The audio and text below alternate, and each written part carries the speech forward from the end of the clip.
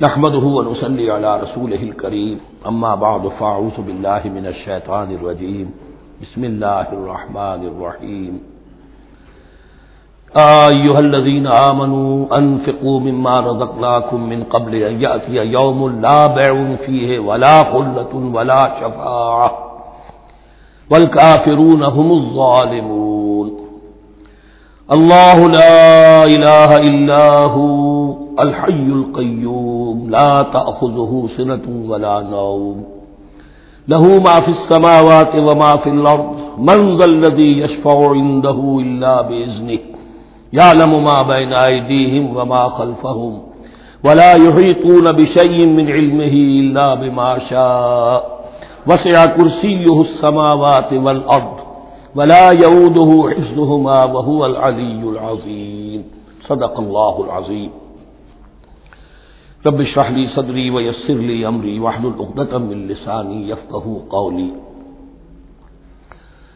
تقریباً 2 رکوعوں پر مشتمل معاملہ طالوت و جالوت کا وہ ہم پڑھ چکے ہیں،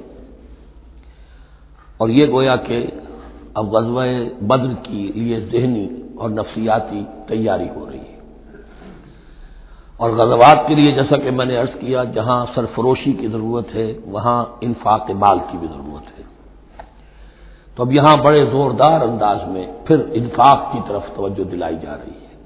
وہی 4 ڈوریاں ذہن میں رکھیے، انفاق اللہ کی راہ میں یعنی جہاد بالمال، قتال جہاد بالنفس کی آخری شکل، اور شریعت میں عبادات اور معاملات، یہ 4 ڈوریاں گتھی ہوئی ہیں ان 22 رکوعوں کے اندر، جن پر دوسرا نصف جو ہے سورہ بقرہ کا مشتمل ہے۔ یا ایھا الذین آمنوا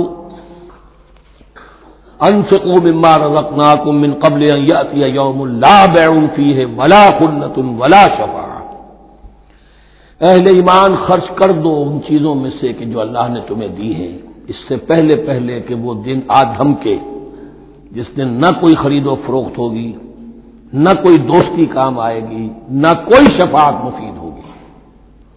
والکافرون هم الظالمون، اور کافر ہی تو ظالم ہیں۔ اب یہاں کافر سے مراد کون ہے؟ کافر اصطلاحی نہیں، کافر معنوی، جو اللہ کے اس حکم انفاق کی تعمیل نہیں کرتا، دیکھتا ہے کہ دین مغلوب ہے، اس کو غالب کرنے کی جد و جہد ہو رہی ہے، اس کی کچھ تقاضے ہیں، مالی ضرورتیں ہیں اس کی، اور اللہ نے اسے قدرت دی ہے، اس میں خرچ کر سکتا ہے اور نہیں کرتا، وہ ہے اصل کافر۔ اس کے بعد وہ آیت آ رہی ہے جو قرآن حکیم کی عظیم ترین آیت ہے، حضور فرمان نبوی صلی اللہ علیہ وسلم، آیت الکرسی۔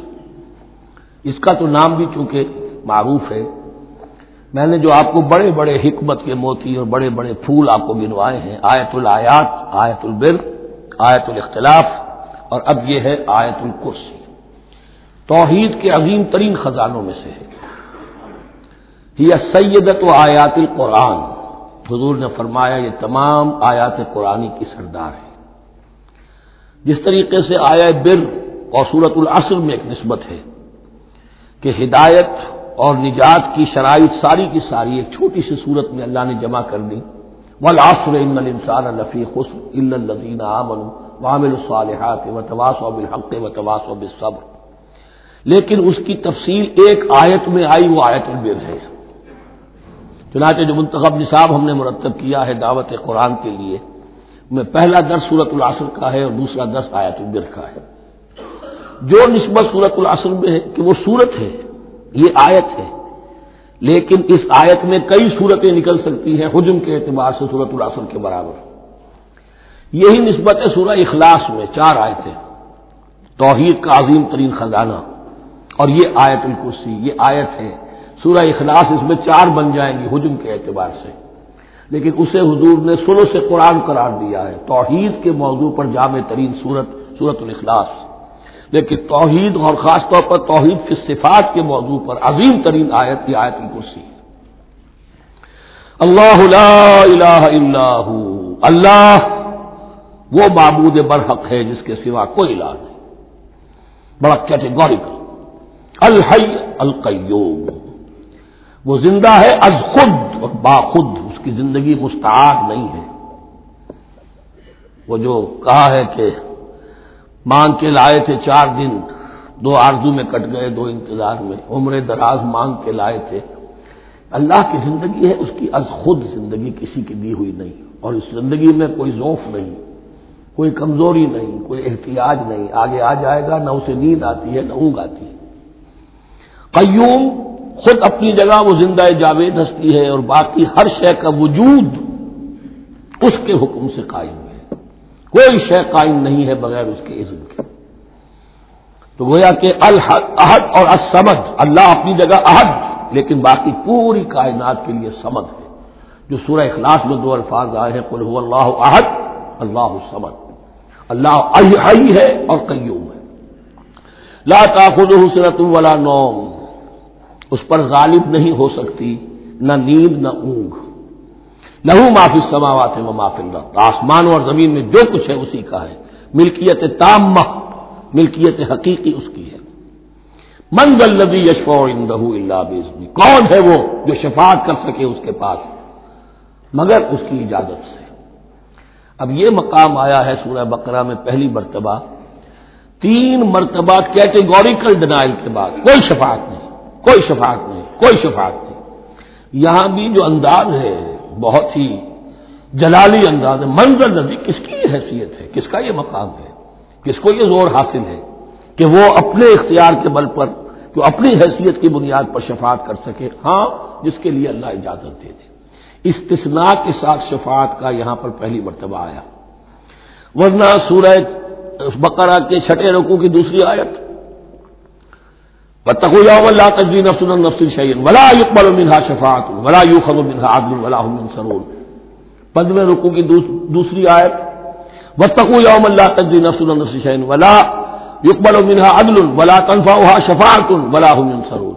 اور اب اس سے پہلے کی آیت میں آ چکا ہے وَلَا شَفَاعَةٌ، کوئی شفاعت مفید نہیں ہوگی، لیکن یہ اس میں ایک استثناء ہے۔ اب یہ ذرا باریک مسئلہ ہے کہ شفاعت حقہ کیا ہے، شفاعت باطلہ کیا ہے، تو دورہ ترجمہ قرآن میں اتنی تفاصیل کے ساتھ بحث نہیں کی جا سکتی، وہ ایک علیحدہ موضوع ہے۔ حال ہی میں نے اس پر اپنے درس ریکارڈ کرا دیے ہیں۔ یعلم ما بین ایدیہم وما خلفہم، وہ جانتا ہے جو کچھ ان کے سامنے اور جو اس کو پیچھے ہے۔ عام طور پر دنیا میں ہم سفارش کرتے ہیں تو کہتے ہیں کہ بھئی میں جانتا ہوں اس شخص کو بہتر، اصل میں جیسا کچھ یہ نظر آتا ہے ویسا نہیں ہے، یا جیسا کچھ فیکٹس آن دی فائل آ گئے ہیں وہ بڑے ہی ڈیسیونگ ہے، اصل حقائق کچھ اور ہیں اس کیس کے، وہ میں آپ کو بتاتا ہوں۔ یہ بات اللہ کے سامنے کون کہہ سکتا ہے، جبکہ اللہ تو جانتا ہے جو کچھ ان کے سامنے اور جو کچھ ان کے پیچھے ہے، اور ان کا حال یہ ولا یحیطون بشیء من علمہ الا بما شاء، اور وہ احاطہ کر ہی نہیں سکتے اللہ کے علم سے کسی شے کا سوائے اس کے جو اللہ چاہے۔ باقی ہر ایک کے پاس علم جو ہے اللہ کا عطائی علم ہے، دیا ہوا علم ہے، محدود علم ہے، بڑے سے بڑا رسول ہو، بڑے سے بڑا ولی ہو، بڑے سے بڑا فرشتہ ہو۔ لا علم لنا الا ما علمتنا، ہم پڑھائیں 4 رکوع میں، تو کون کہہ سکتا ہے؟ من ذا الذی یشفع عنده الا باذنہ یعلم ما بین ایدیہم وما خلفہم ولا یحیطون بشیء من علمہ الا بما شاء وسع کرسیہ السماوات والارض، اس کی کرسی تمام آسمانوں اور زمین کو محیط ہے۔ اب کرسی کے 2 مفہوم یہاں ہو سکتے ہیں، ایک تو یہ کہ اس سے جو معنی مراد ہے یعنی اس کا اقتدار، اس کی قدرت، اس کا جبر، اس کا اختیار، یہ اتھارٹی پوری کائنات کو۔ ایک یہ بھی ہو سکتا ہے کہ اللہ تعالیٰ کے لیے ہم نہیں جان سکتے، یہ آیات متشابہات میں سے ہے کہ کوئی شے بھی ہو واقعتاً جس کو ہم اسے کرسی کہہ سکیں، عرش، کرسی، ان سب کے بارے میں یہ دونوں باتیں ذہن میں رکھیے۔ یہ بھی ہو سکتا ہے کہ ان کی کوئی مجسم حقیقت ہو جو ہمارے ذہن سے، ہمارے تخیل سے ماورا ہے، اور یہ بھی ہو سکتا ہے اس سے استعارہ مراد ہو۔ اس کا اقتدار و اختیار آسمانوں اور زمین پر چھایا ہوا ہے۔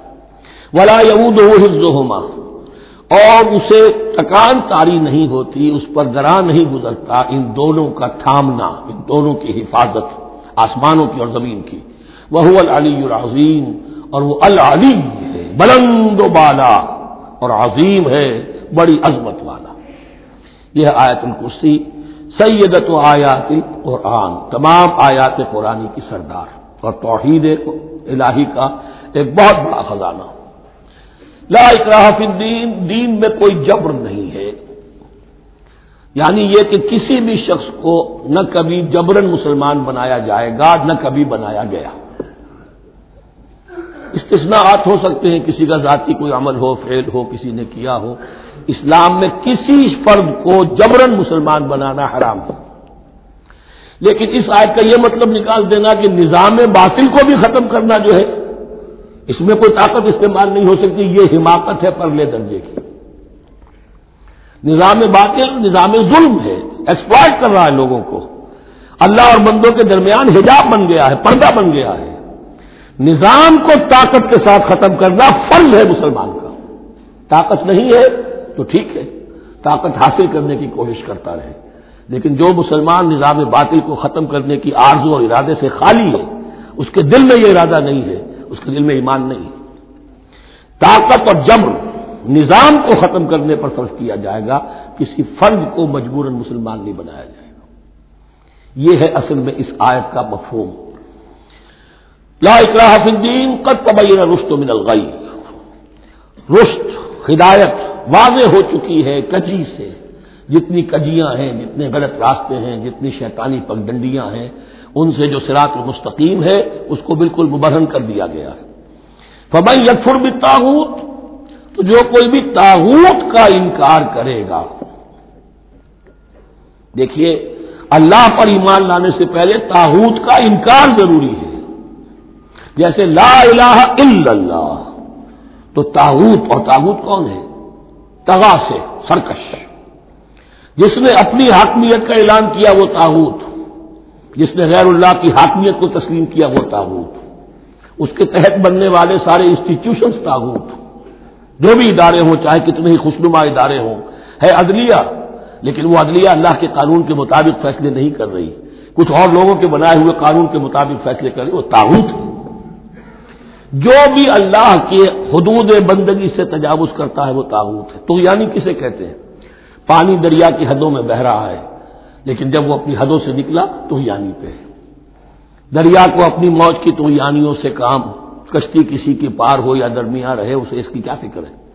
تو طغا اور بغا یہ دونوں بڑے قریب کے الفاظ ہیں، بغاوت اور طغیانی. فمن یکفر بالطاغوت، طاغوت کا انکار، جو کوئی کفر کرے طاغوت کے ساتھ، ویؤمن باللہ، اور پھر اللہ پر ایمان لائے.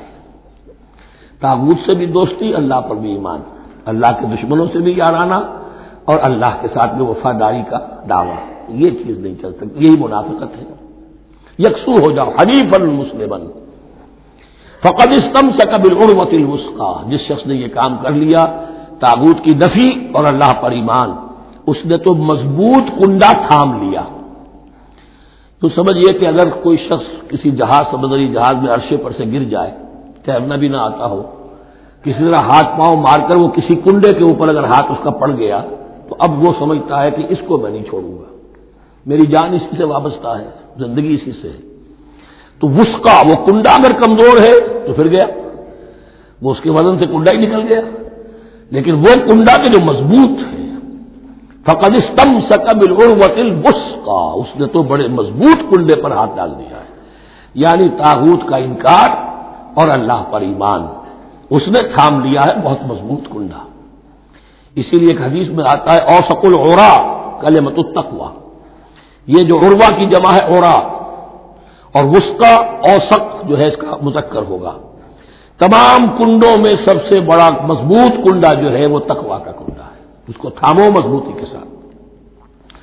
لا اکراہ فی الدین قد تبین الرشد من الغی فمن یکفر بالطاغوت ویؤمن باللہ فقد استمسک بالعروۃ الوثقی لا انفصام لہا، وہ کبھی علیحدہ ہونے والا، ٹوٹنے والا نہیں ہے. یہ کنڈا بہت مضبوط ہے. واللہ سمیع علیم، اللہ سب کچھ سننے والا، جاننے والا ہے. اللہ ولی الذین آمنوا یخرجہم من الظلمات الی النور، ایمان در حقیقت ایک دوستی کا رشتہ قائم کرتا ہے اللہ اور بندے کے درمیان. اللہ ولی ہے اہل ایمان کا. یہ ولایت باہمی ہے، دو طرفہ ولایت ہے. بندہ اللہ کا ولی بن جائے، ولی اللہ، الا ان اولیاء اللہ لا خوف علیہم ولا هم يحزنون، اللہ بندے کا ولی ہے، دوستی دو طرفہ ہے. اللہ ولی الذین آمنوا یخرجہم من الظلمات الی النور، اللہ پشت پناہ ہے، مددگار ہے، دوست ہے ان کا کہ جو ایمان لائے اور انہیں نکالتا رہتا ہے ظلمات، اندھیروں کے مختلف شیڈز میں سے نور کی طرف۔ یہ آپ نوٹ کریں گے قرآن میں نور ہمیشہ تنہا آتا ہے، واحد، انوار کا لفظ قرآن میں نہیں ہے۔ نور ایک حقیقت واحدہ ہے، لیکن ظلمات ہمیشہ جمع میں آئے گا، اس کے شیڈز مختلف ہیں، شیڈز آف ڈارکنیس، بہت گہری ڈارکنیس ہے، ذرا اس سے کمتر ہے، اس سے کمتر ہے۔ تو جتنے بھی شیڈز ہیں، کفر کا ہے، شرک کا ہے، الحاد کا ہے، مادہ پرستی کا ہے، ایگنوسٹسزم کا ہے، لا ادریت کا ہے، جتنے بھی فلسفے غلط ہیں، جتنے بھی نظریات غلط ہیں، جتنے بھی عمل کی غلط راہیں ہیں، ان سب کے اندھیاروں سے نکال کر اللہ تعالیٰ اہل ایمان کو ایمان کی روشنی کے اندر لاتا رہتا ہے۔ والذین کفروا اولیاءہم الطاغوت، ان کے برعکس جنہوں نے کفر کیا ان کے پشت پناہ اور ساتھی اور مددگار ہیں اب طاغوت، یخرجونہم من النور الی الظلمات، اور وہ ان کو نکالتے رہتے ہیں تدریجاً، اور نور کا کہ تھوڑی بہت رمق ملا بھی تھا انہیں نور کا تو ان سے محروم کر کے ظلمات، یخرجونہم من النور الی الظلمات، نور سے ظلمات کی طرف نکالتے رہتے ہیں۔ اولئک اصحاب النار هم فیہا خالدون، وہ ہیں آگ والے، اس میں ہمیشہ ہمیشہ رہیں گے۔ اللہم اجعلنا من عبادک المؤمنین، اللہم اخرجنا من الظلمات الی النور، آمین یا رب العالمین۔ اب اس کے بعد یہ بڑی عظیم آیت جو آئی ہے توحید کی، اور اس کے بعد یہ دو، یہ بھی اپنی جگہ بڑی عظیم آیات ہیں حکمت اور فلسفہ دین کے اعتبار سے۔ اس کے بعد کچھ واقعات دیے جا رہے ہیں، حضرت ابراہیم علیہ السلام کی زندگی کا ایک واقعہ اور حضرت عزیر علیہ السلام کی زندگی کا واقعہ۔ الم تر الی الذی حاج ابراہیم فی ربہ ان آتاہ اللہ الملک، کیا تم نے دیکھا اس شخص کو جس نے کہ محاجہ کیا تھا، مناظرہ کیا تھا، حجت بازی کی تھی ابراہیم سے، اس وجہ سے کہ اللہ نے اسے بادشاہی دی ہوئی تھی، نمرود۔ یہ ذہن میں رکھیے کہ نمرود اصل میں لقب تھا، کسی کا نام نہیں تھا، جیسے فرعون مصر کے بادشاہوں کا لقب ہے۔ فرعونہ، نماردہ جو ہے یہ عراق کے بادشاہ تھے، بیبیلونیا۔ تو حضرت ابراہیم کی پیدائش بھی شہر ار میں ہوئی تھی کہ جو بیبیلونیا کا ایک شہر تھا عراق کا، اور وہاں بادشاہت تھی نمرود کی۔ جیسے فرعون نے مصر میں دعویٰ کیا تھا اپنی بادشاہی کا اور اپنی خدائی کا، اور یہ ہے سیاسی بادشاہی، یہ نہیں کہ ہم نے دنیا پیدا کی ہے، مطلب یہ اختیار مطلق ہمارے ہاتھ میں ہے، ہم جس چیز کو چاہے غلط قرار دے دیں، جس چیز کو چاہے صحیح قرار دے دیں، یہی ہے اصل میں خدائی اختیار ہاتھ میں لے لیا۔ اللہ کا حق ہے تحریر و تحریم، کسی شے کو حلال کرنا، کسی کو حرام قرار دینا، اختیار واحد اللہ کے ہاتھ میں ہے۔ جس شخص نے بھی اپنے ذمے لے لیا، قانون سازی کا اختیار لے لیا، اللہ کے قانون سے آزاد ہو کر، وہی طاغوت ہے، وہی شیطان ہے، وہی نمرود ہے، وہی فرعون ہے۔ تو اس نے، وہ نمرود نے کہا، محاجہ کیا، اس قال ابراہیم ربی الذی یحیی و یمیت، میرا رب تو وہ ہے جو زندہ کرتا ہے اور مارتا ہے۔ قال انا احیی و امیت، انہوں نے کہا میں بھی کر سکتا ہوں۔ اس نے جیل سے دو قیدی منگوائے، دونوں کنڈیمڈ تھے، اور ایک کی گردن وہی اڑائی اور ایک کو کہا جاؤ معاف، دیکھو میں نے جس کو چاہا زندہ رکھا اور جس کو چاہا مار دیا۔ حضرت ابراہیم نے دیکھا کہ یہ کٹ حجتی پر اترا ہوا ہے، تو العجب المسکت تھا، جواب ایسا دیا جانا چاہیے کہ جو اس کو چپ کر دے۔ قال ابراہیم فإن اللہ یاتی بالشمس من المشرق فأت بها من المغرب، حضرت ابراہیم نے فرمایا اللہ تو سورج کو نکالتا ہے مشرق سے، اگر تو خدائی کا مدعی ہے تو نکال کے دکھا اسے مغرب سے۔ فبہت الذی کفر، تو مبہوت ہو کر رہ گیا وہ کافر، اب اس کے پاس کوئی جواب نہیں تھا۔ واللہ لا یہدی القوم الظالمین، اور اللہ ظالموں کو ہدایت نہیں دیا کرتا۔ ہدایت تو نہیں ہوئی، چپ ہو گیا، لیکن چپ کیا ہوا، اس کے بعد تو فیصلہ ہوا کہ انہیں آگ میں جھونک دیا جائے۔ او کالذی مر علی قریۃ وہی خاویۃ علی عروشہا، یا پھر اس شخص کے واقعے کو ذرا یاد کرو، کیا تم نے نہیں دیکھا کہ جس کا گزر ہوا ایک بستی پر اور وہ اوندھی پڑی ہوئی تھی اپنی چھتوں پر۔ اگرچہ مختلف تفاسیر میں مختلف آپ کو شاید اس کی تعبیرات ملے یہ اصل میں ہوا ہے کہ جب نمرود، جس کا نام تھا بخت نصر، نیبوکیڈ نظر، اس نے 586 قبل مسیح میں، حضرت مسیح سے 586 قبل، اس نے حملہ کیا فلسطین پر۔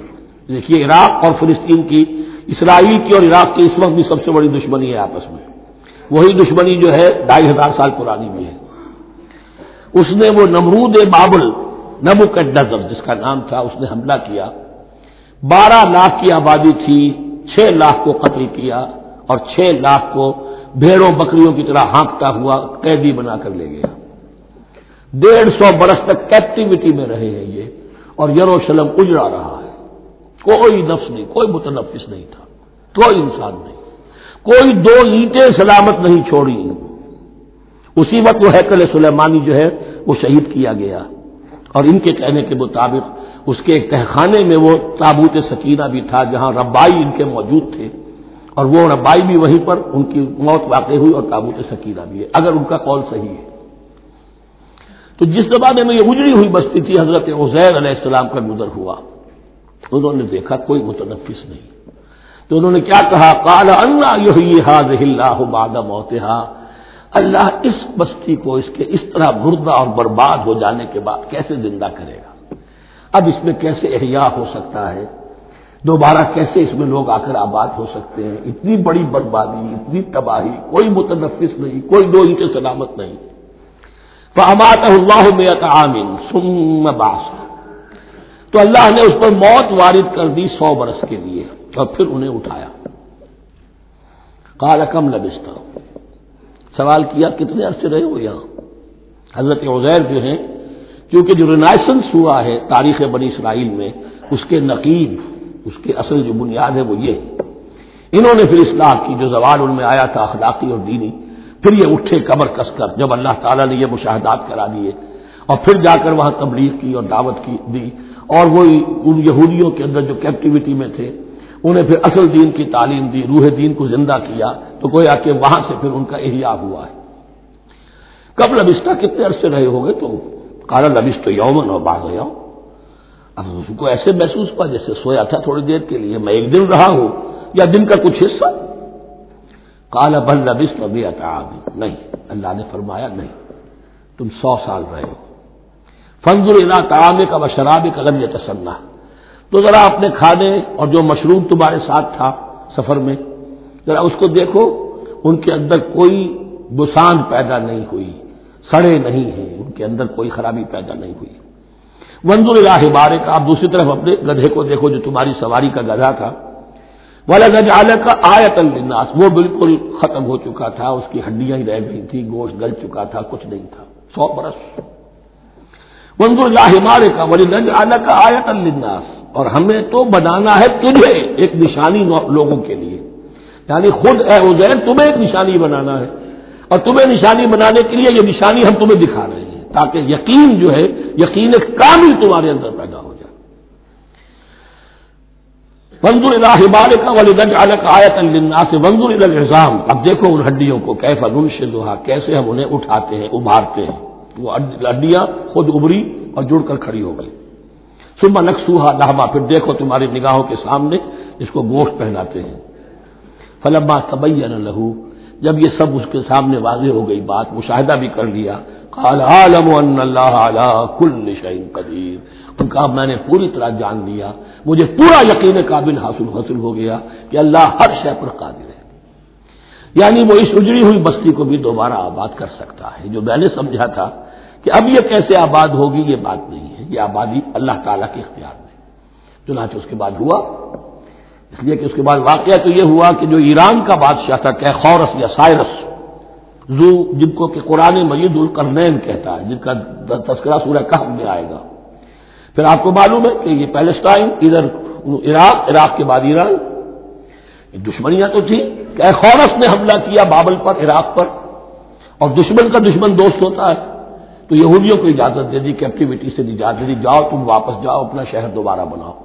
چنانچہ وہ گئے، اور پھر انہوں نے جا کر وہاں پر 136 سالوں میں ان کی دوبارہ جو ہے یہ بستی بسی، اور پھر یروشلم کو انہوں نے آباد کیا، اور پھر انہوں نے وہاں ہیکل سلیمانی دوبارہ بنایا، جس کو وہ سیکنڈ ٹیمپل کہتے ہیں۔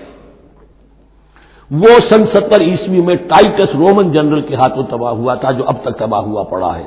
1927 برس سے ان کا کعبہ زمین بوس ہے، یہ نوٹ کر لیجئے اس بات کو۔ اسی لیے آگ لگی ہوئی آج دنیا بھر کے یہودیوں کے دلوں میں۔ اب تو ہماری حکومت ہے وہاں پر، ہم اپنا یہ جو بھی کچھ یہاں پر اس احاطے میں بنا دیا گیا ہے، سب کو ختم کریں گے اور اپنا ہیکل سلیمانی بنائیں گے۔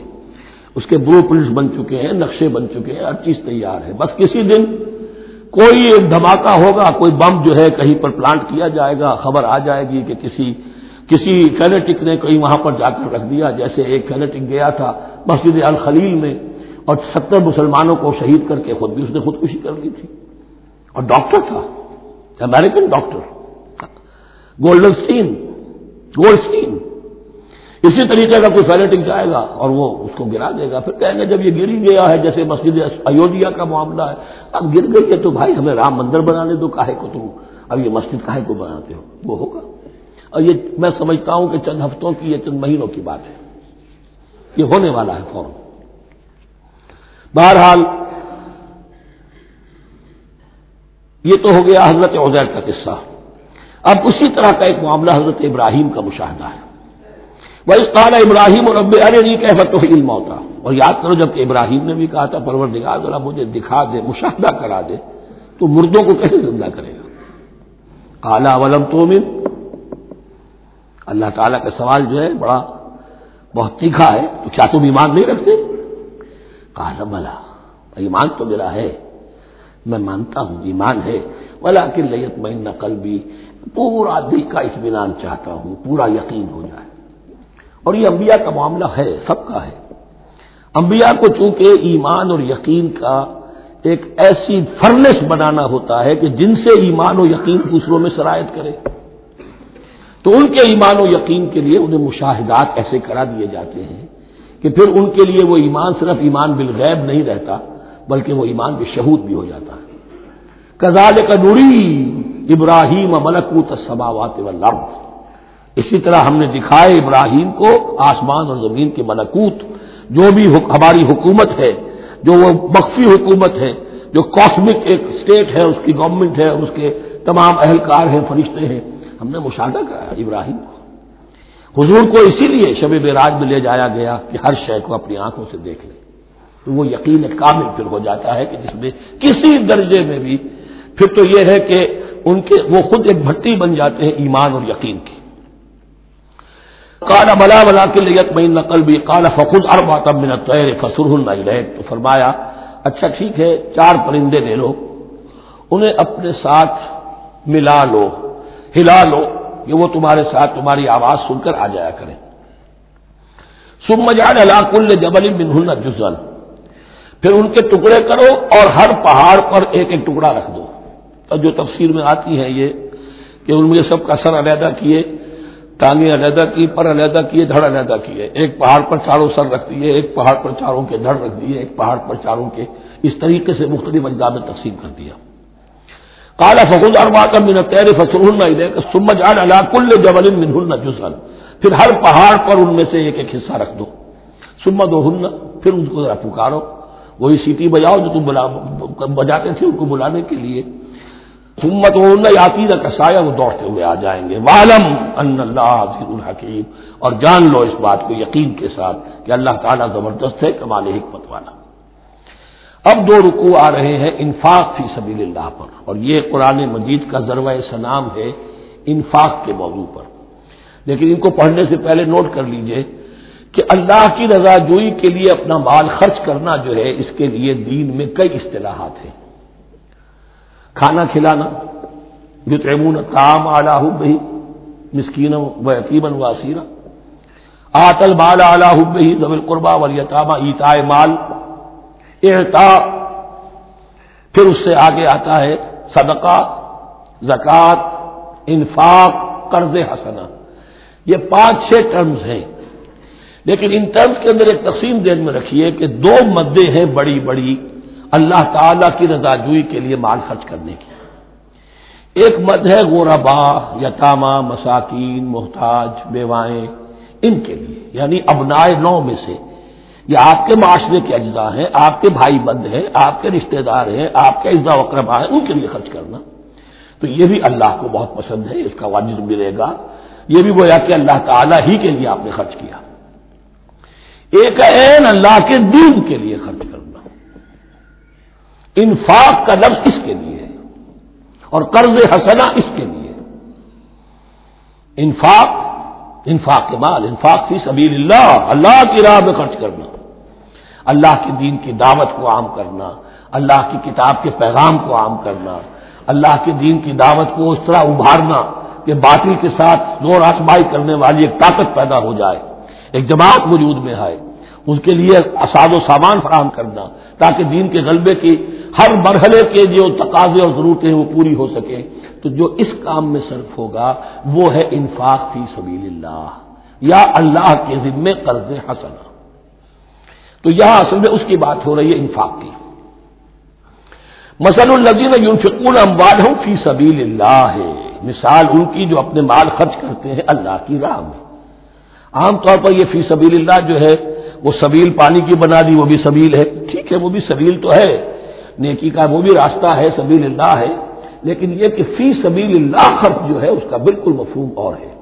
وہ صدقہ ہے، خیرات ہے، زکوٰۃ بھی اصلاً جو ہے وہ غریبوں کا حق ہے، لیکن اس میں بھی ایک مرد سبیل اللہ کی رکھی ہوئی ہے۔ اگر تو آپ کے قریب اعزاء و اقارب ہیں، غربا ہے، تو ان کا حق فائق ہے، پہلے ان کو دیجیے، ورنہ پھر یہ ہے کہ اس میں سے جو بھی ہے وہ دین کے کام کے لیے۔ جب دین یتیمی کی حالت کو آ گیا ہو تو سب سے بڑا یتیم تو دین ہے، آج کے وقت سب سے بڑا یتیم دین ہے۔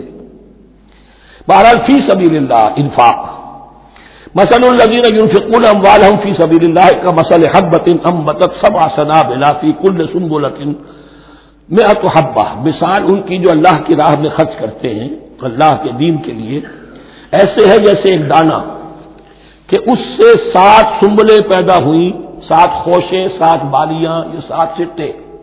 باجرے کا سٹا ہوگا کتنے دانے ہوتے ہیں اس میں؟ مکئی کا سٹا ہے اس میں کتنے دانے ہیں؟ فی کل سنبلۃ مئۃ حبہ، اس میں 100 دانے موجود ہیں ہر ایک میں، تو ایک دانے سے 700 دانے وجود میں آ گئے۔ اسی طریقے سے اللہ تعالیٰ جو بھی اس کے دین کے لیے مال خرچ کرے گا اس کے مال میں اضافہ کرے گا، اللہ تعالیٰ ان کو جزا دے گا اور اس کو بڑھاتا رہے گا اپنے ہاں۔ واللہ یضاعف لمن یشاء، اور یہ تو تمہیں تمثیلاً بتایا ہے، اللہ اس سے بھی دگنا کرے گا جس کو چاہے گا، صرف 700 گنا نہیں، اور جتنا چاہے گا بڑھائے گا۔ واللہ واسع علیم، اللہ کے خزانوں میں کوئی کمی نہیں ہے، بڑی وسعت والا ہے اللہ، بہت سمائی والا ہے اور وہ سب کچھ جاننے والا ہے۔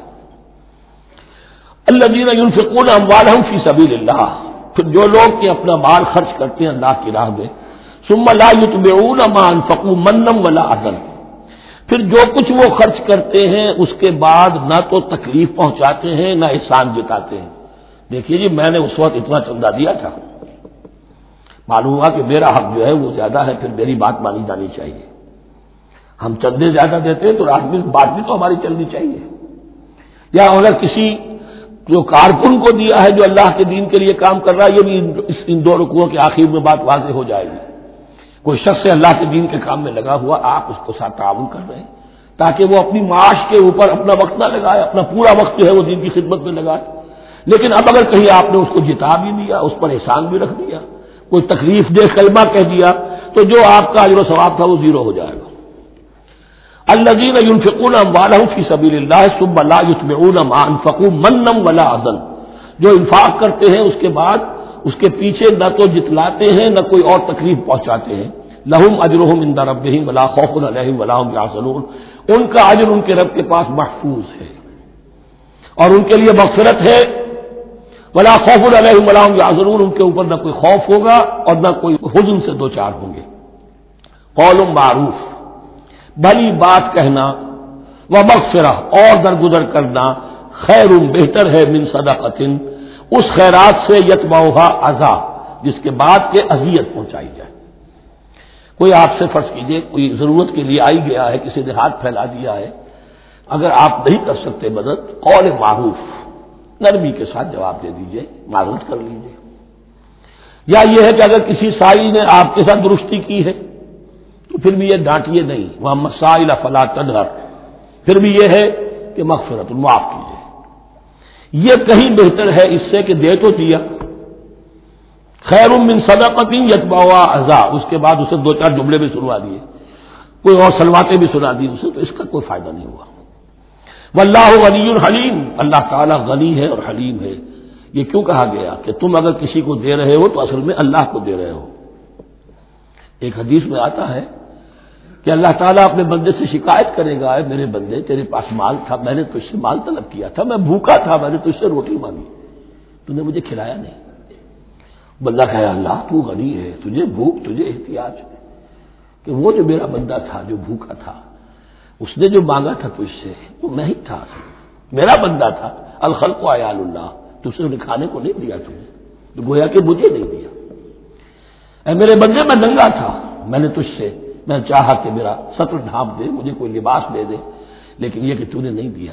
یہ اسی طریقے سے تو سمجھ لیجئے کہ اللہ تو غنی ہے، جو دے رہے ہو سمجھ لو کہ اللہ کو دے رہے ہو، اور حلیم ہے، وہ حلم والا ہے، فوراً نہیں پکڑتا تمہیں۔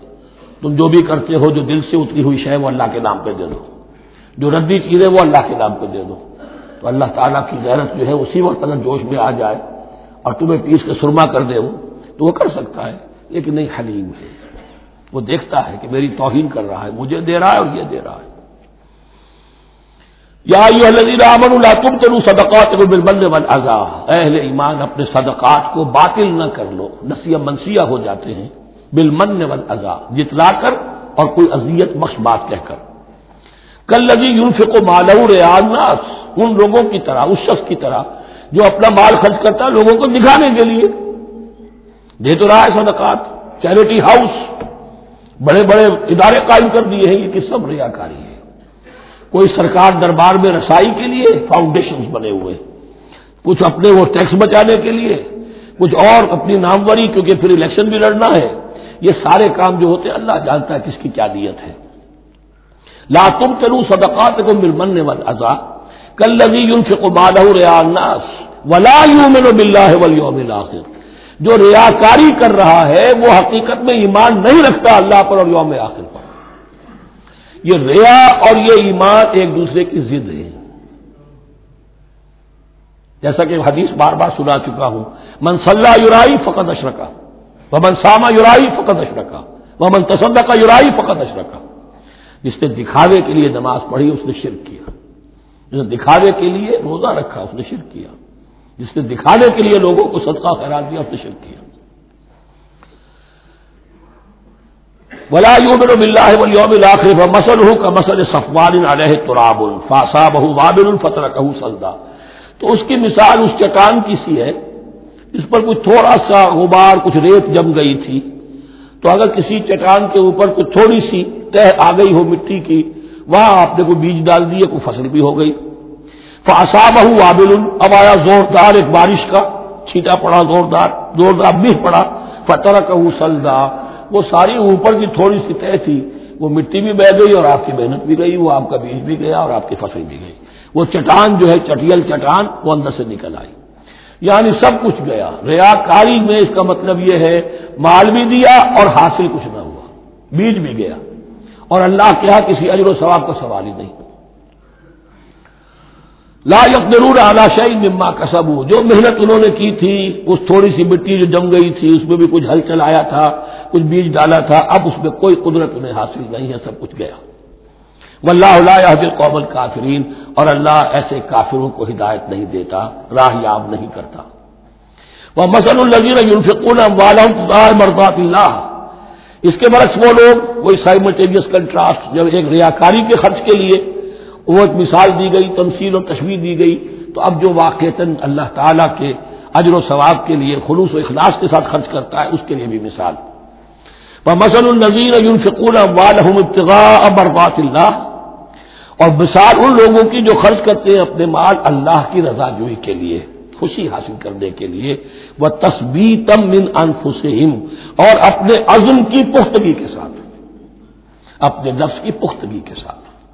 کمثل جنت، ان کی مثال اس باغ کی ہے بربوۃ، جو ذرا بلندی پر ہے، باغ ہے، جیسا کہ میں نے عرض کیا نیچرل باغ کا یہی تصور ہوتا تھا، ذرا اونچائی پر جو ہے پلانٹیشن ہے، ندی بہ رہی ہے کوئی دامن میں، جس سے خود بخود اس کو اریگیشن ہو رہی ہے۔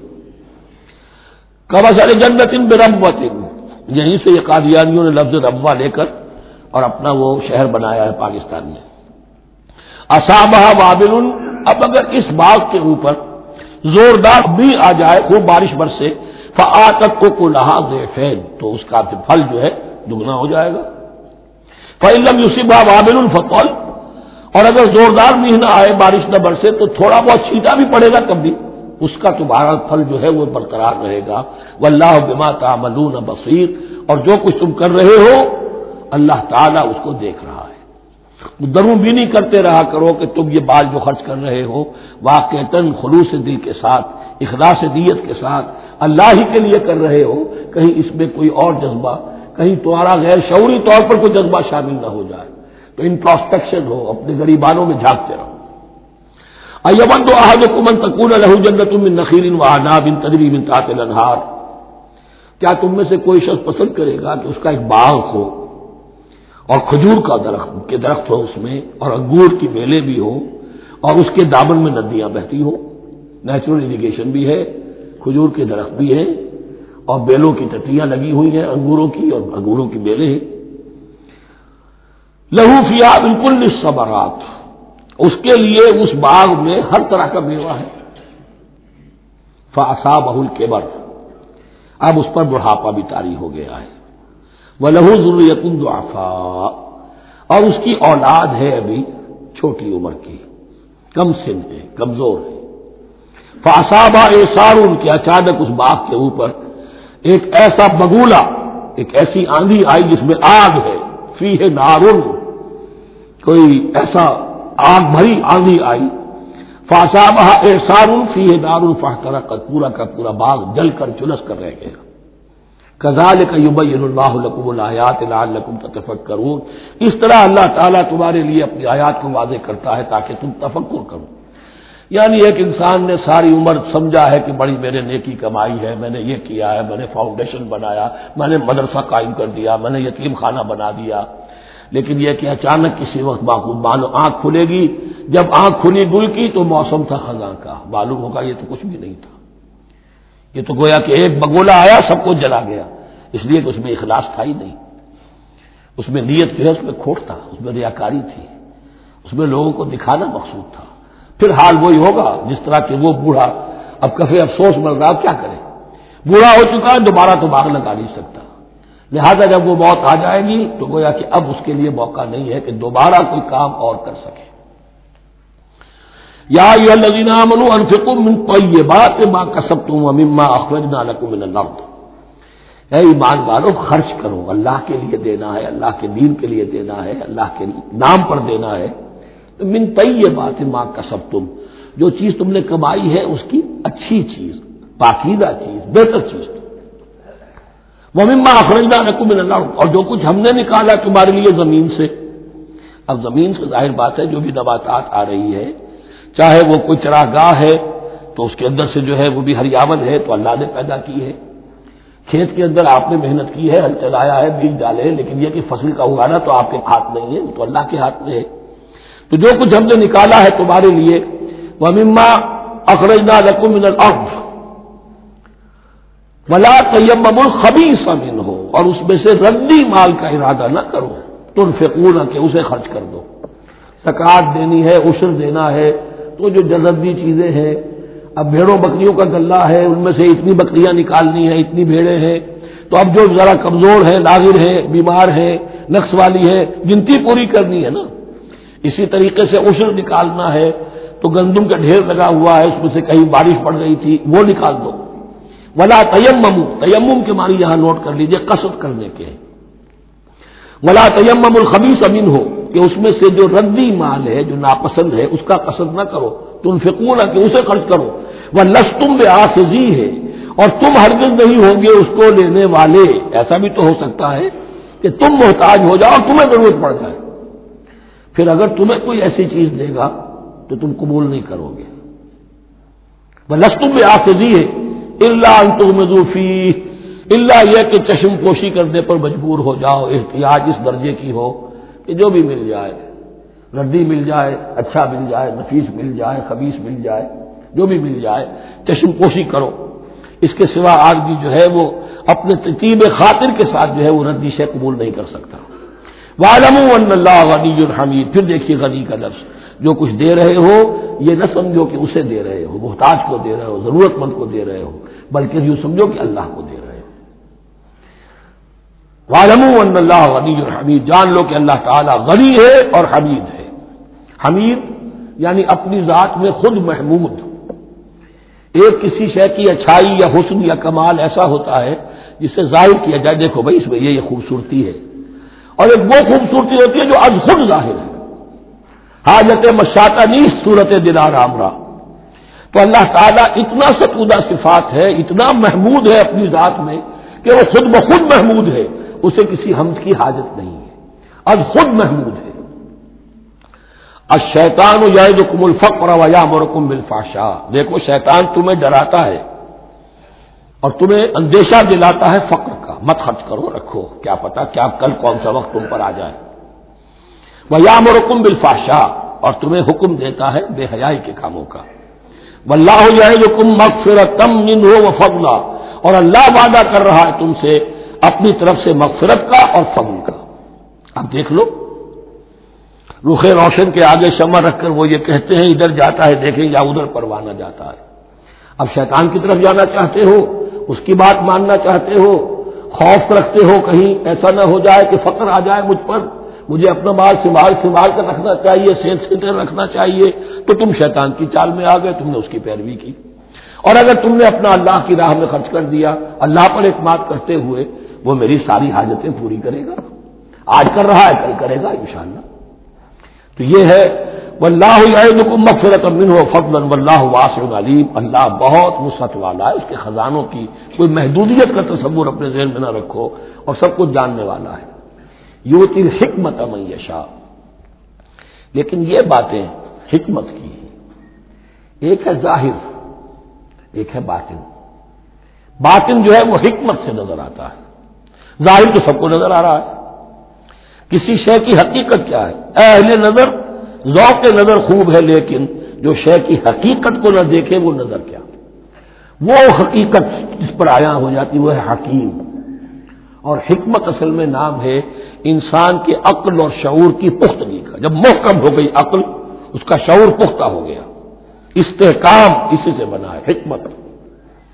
یؤتی الحکمت، اللہ تعالیٰ یہ فہم کی پختگی، عقل کی پختگی، شعور کی پختگی، حقائق رسی، حقائق تک پہنچ جانے کی صلاحیت دیتا ہے جس کو چاہتا ہے۔ وَمَن یُؤْتَ الْحِکْمَةَ فَقَدْ أُوتِیَ خَیْرًا کَثِیرًا، اور جسے حکمت دے دی گئی اسے تو خیر کثیر عطا ہو گیا، اس سے بڑا تو خیر کوئی اور ہے ہی نہیں۔ وَمَا يَذَّكَّرُ إِلَّا أُولُو الْأَلْبَابِ، اور نہیں نصیحت حاصل کر سکتے مگر وہی لوگ جو ہوش مند ہیں، جو اولو الالباب ہیں، عقل مند ہیں۔ لیکن جو دنیا پر ریچھ گئے ہیں، جن کے سارا دلی اطمینان اسی پر ہے کہ کافی ہے، بینک بیلنس بھی ہے، یہ بھی ہے، وہ بھی ہے، اتنے سٹاکس بھی ہیں، اتنا یہ بھی ہے، اتنا ہمارا جو ہے وہ جو بیلنس شیٹ آئی ہے اس کے ایسٹس یہ ہے، اگر اسی پر سارا بھروسہ اور اطمینان ہے تو ظاہر بات ہے وہ اولو الالباب نہیں ہے۔ وَمَا أَنفَقْتُم مِّن نَّفَقَةٍ أَوْ نَذَرْتُم مِّن نَّذْرٍ، اور جو بھی کچھ تم خرچ کرتے ہو، جو بھی نفقہ، جو بھی خیرات تم دیتے ہو، اور نظر تم من نظرین، اور یا جو بھی نظر تم دیتے ہو اللہ کے نام پر، منت مانگتے ہو، فإن اللہ یعلم، اللہ تعالیٰ اس سب کو جانتا ہے۔ وما للظالمین من انصار، اور یقیناً ظالموں کے لیے کوئی مددگار نہیں ہوں گے۔ ان تبدوا الصدقات فنعما ہی، صدقات کو تو اگر تم کھل کر اعلانیہ دو تب بھی ٹھیک ہے، اور خاص طور پر زکوٰۃ کا تو معاملہ اعلانیہ ہے ہی ہے۔ ان تبدوا الصدقات، ظاہر کرو، برملا اعلانیہ دو تو بھی ٹھیک ہے، کم سے کم فقراء کا حق تو پہنچ گیا، کسی کی ضرورت تو پوری ہو گئی۔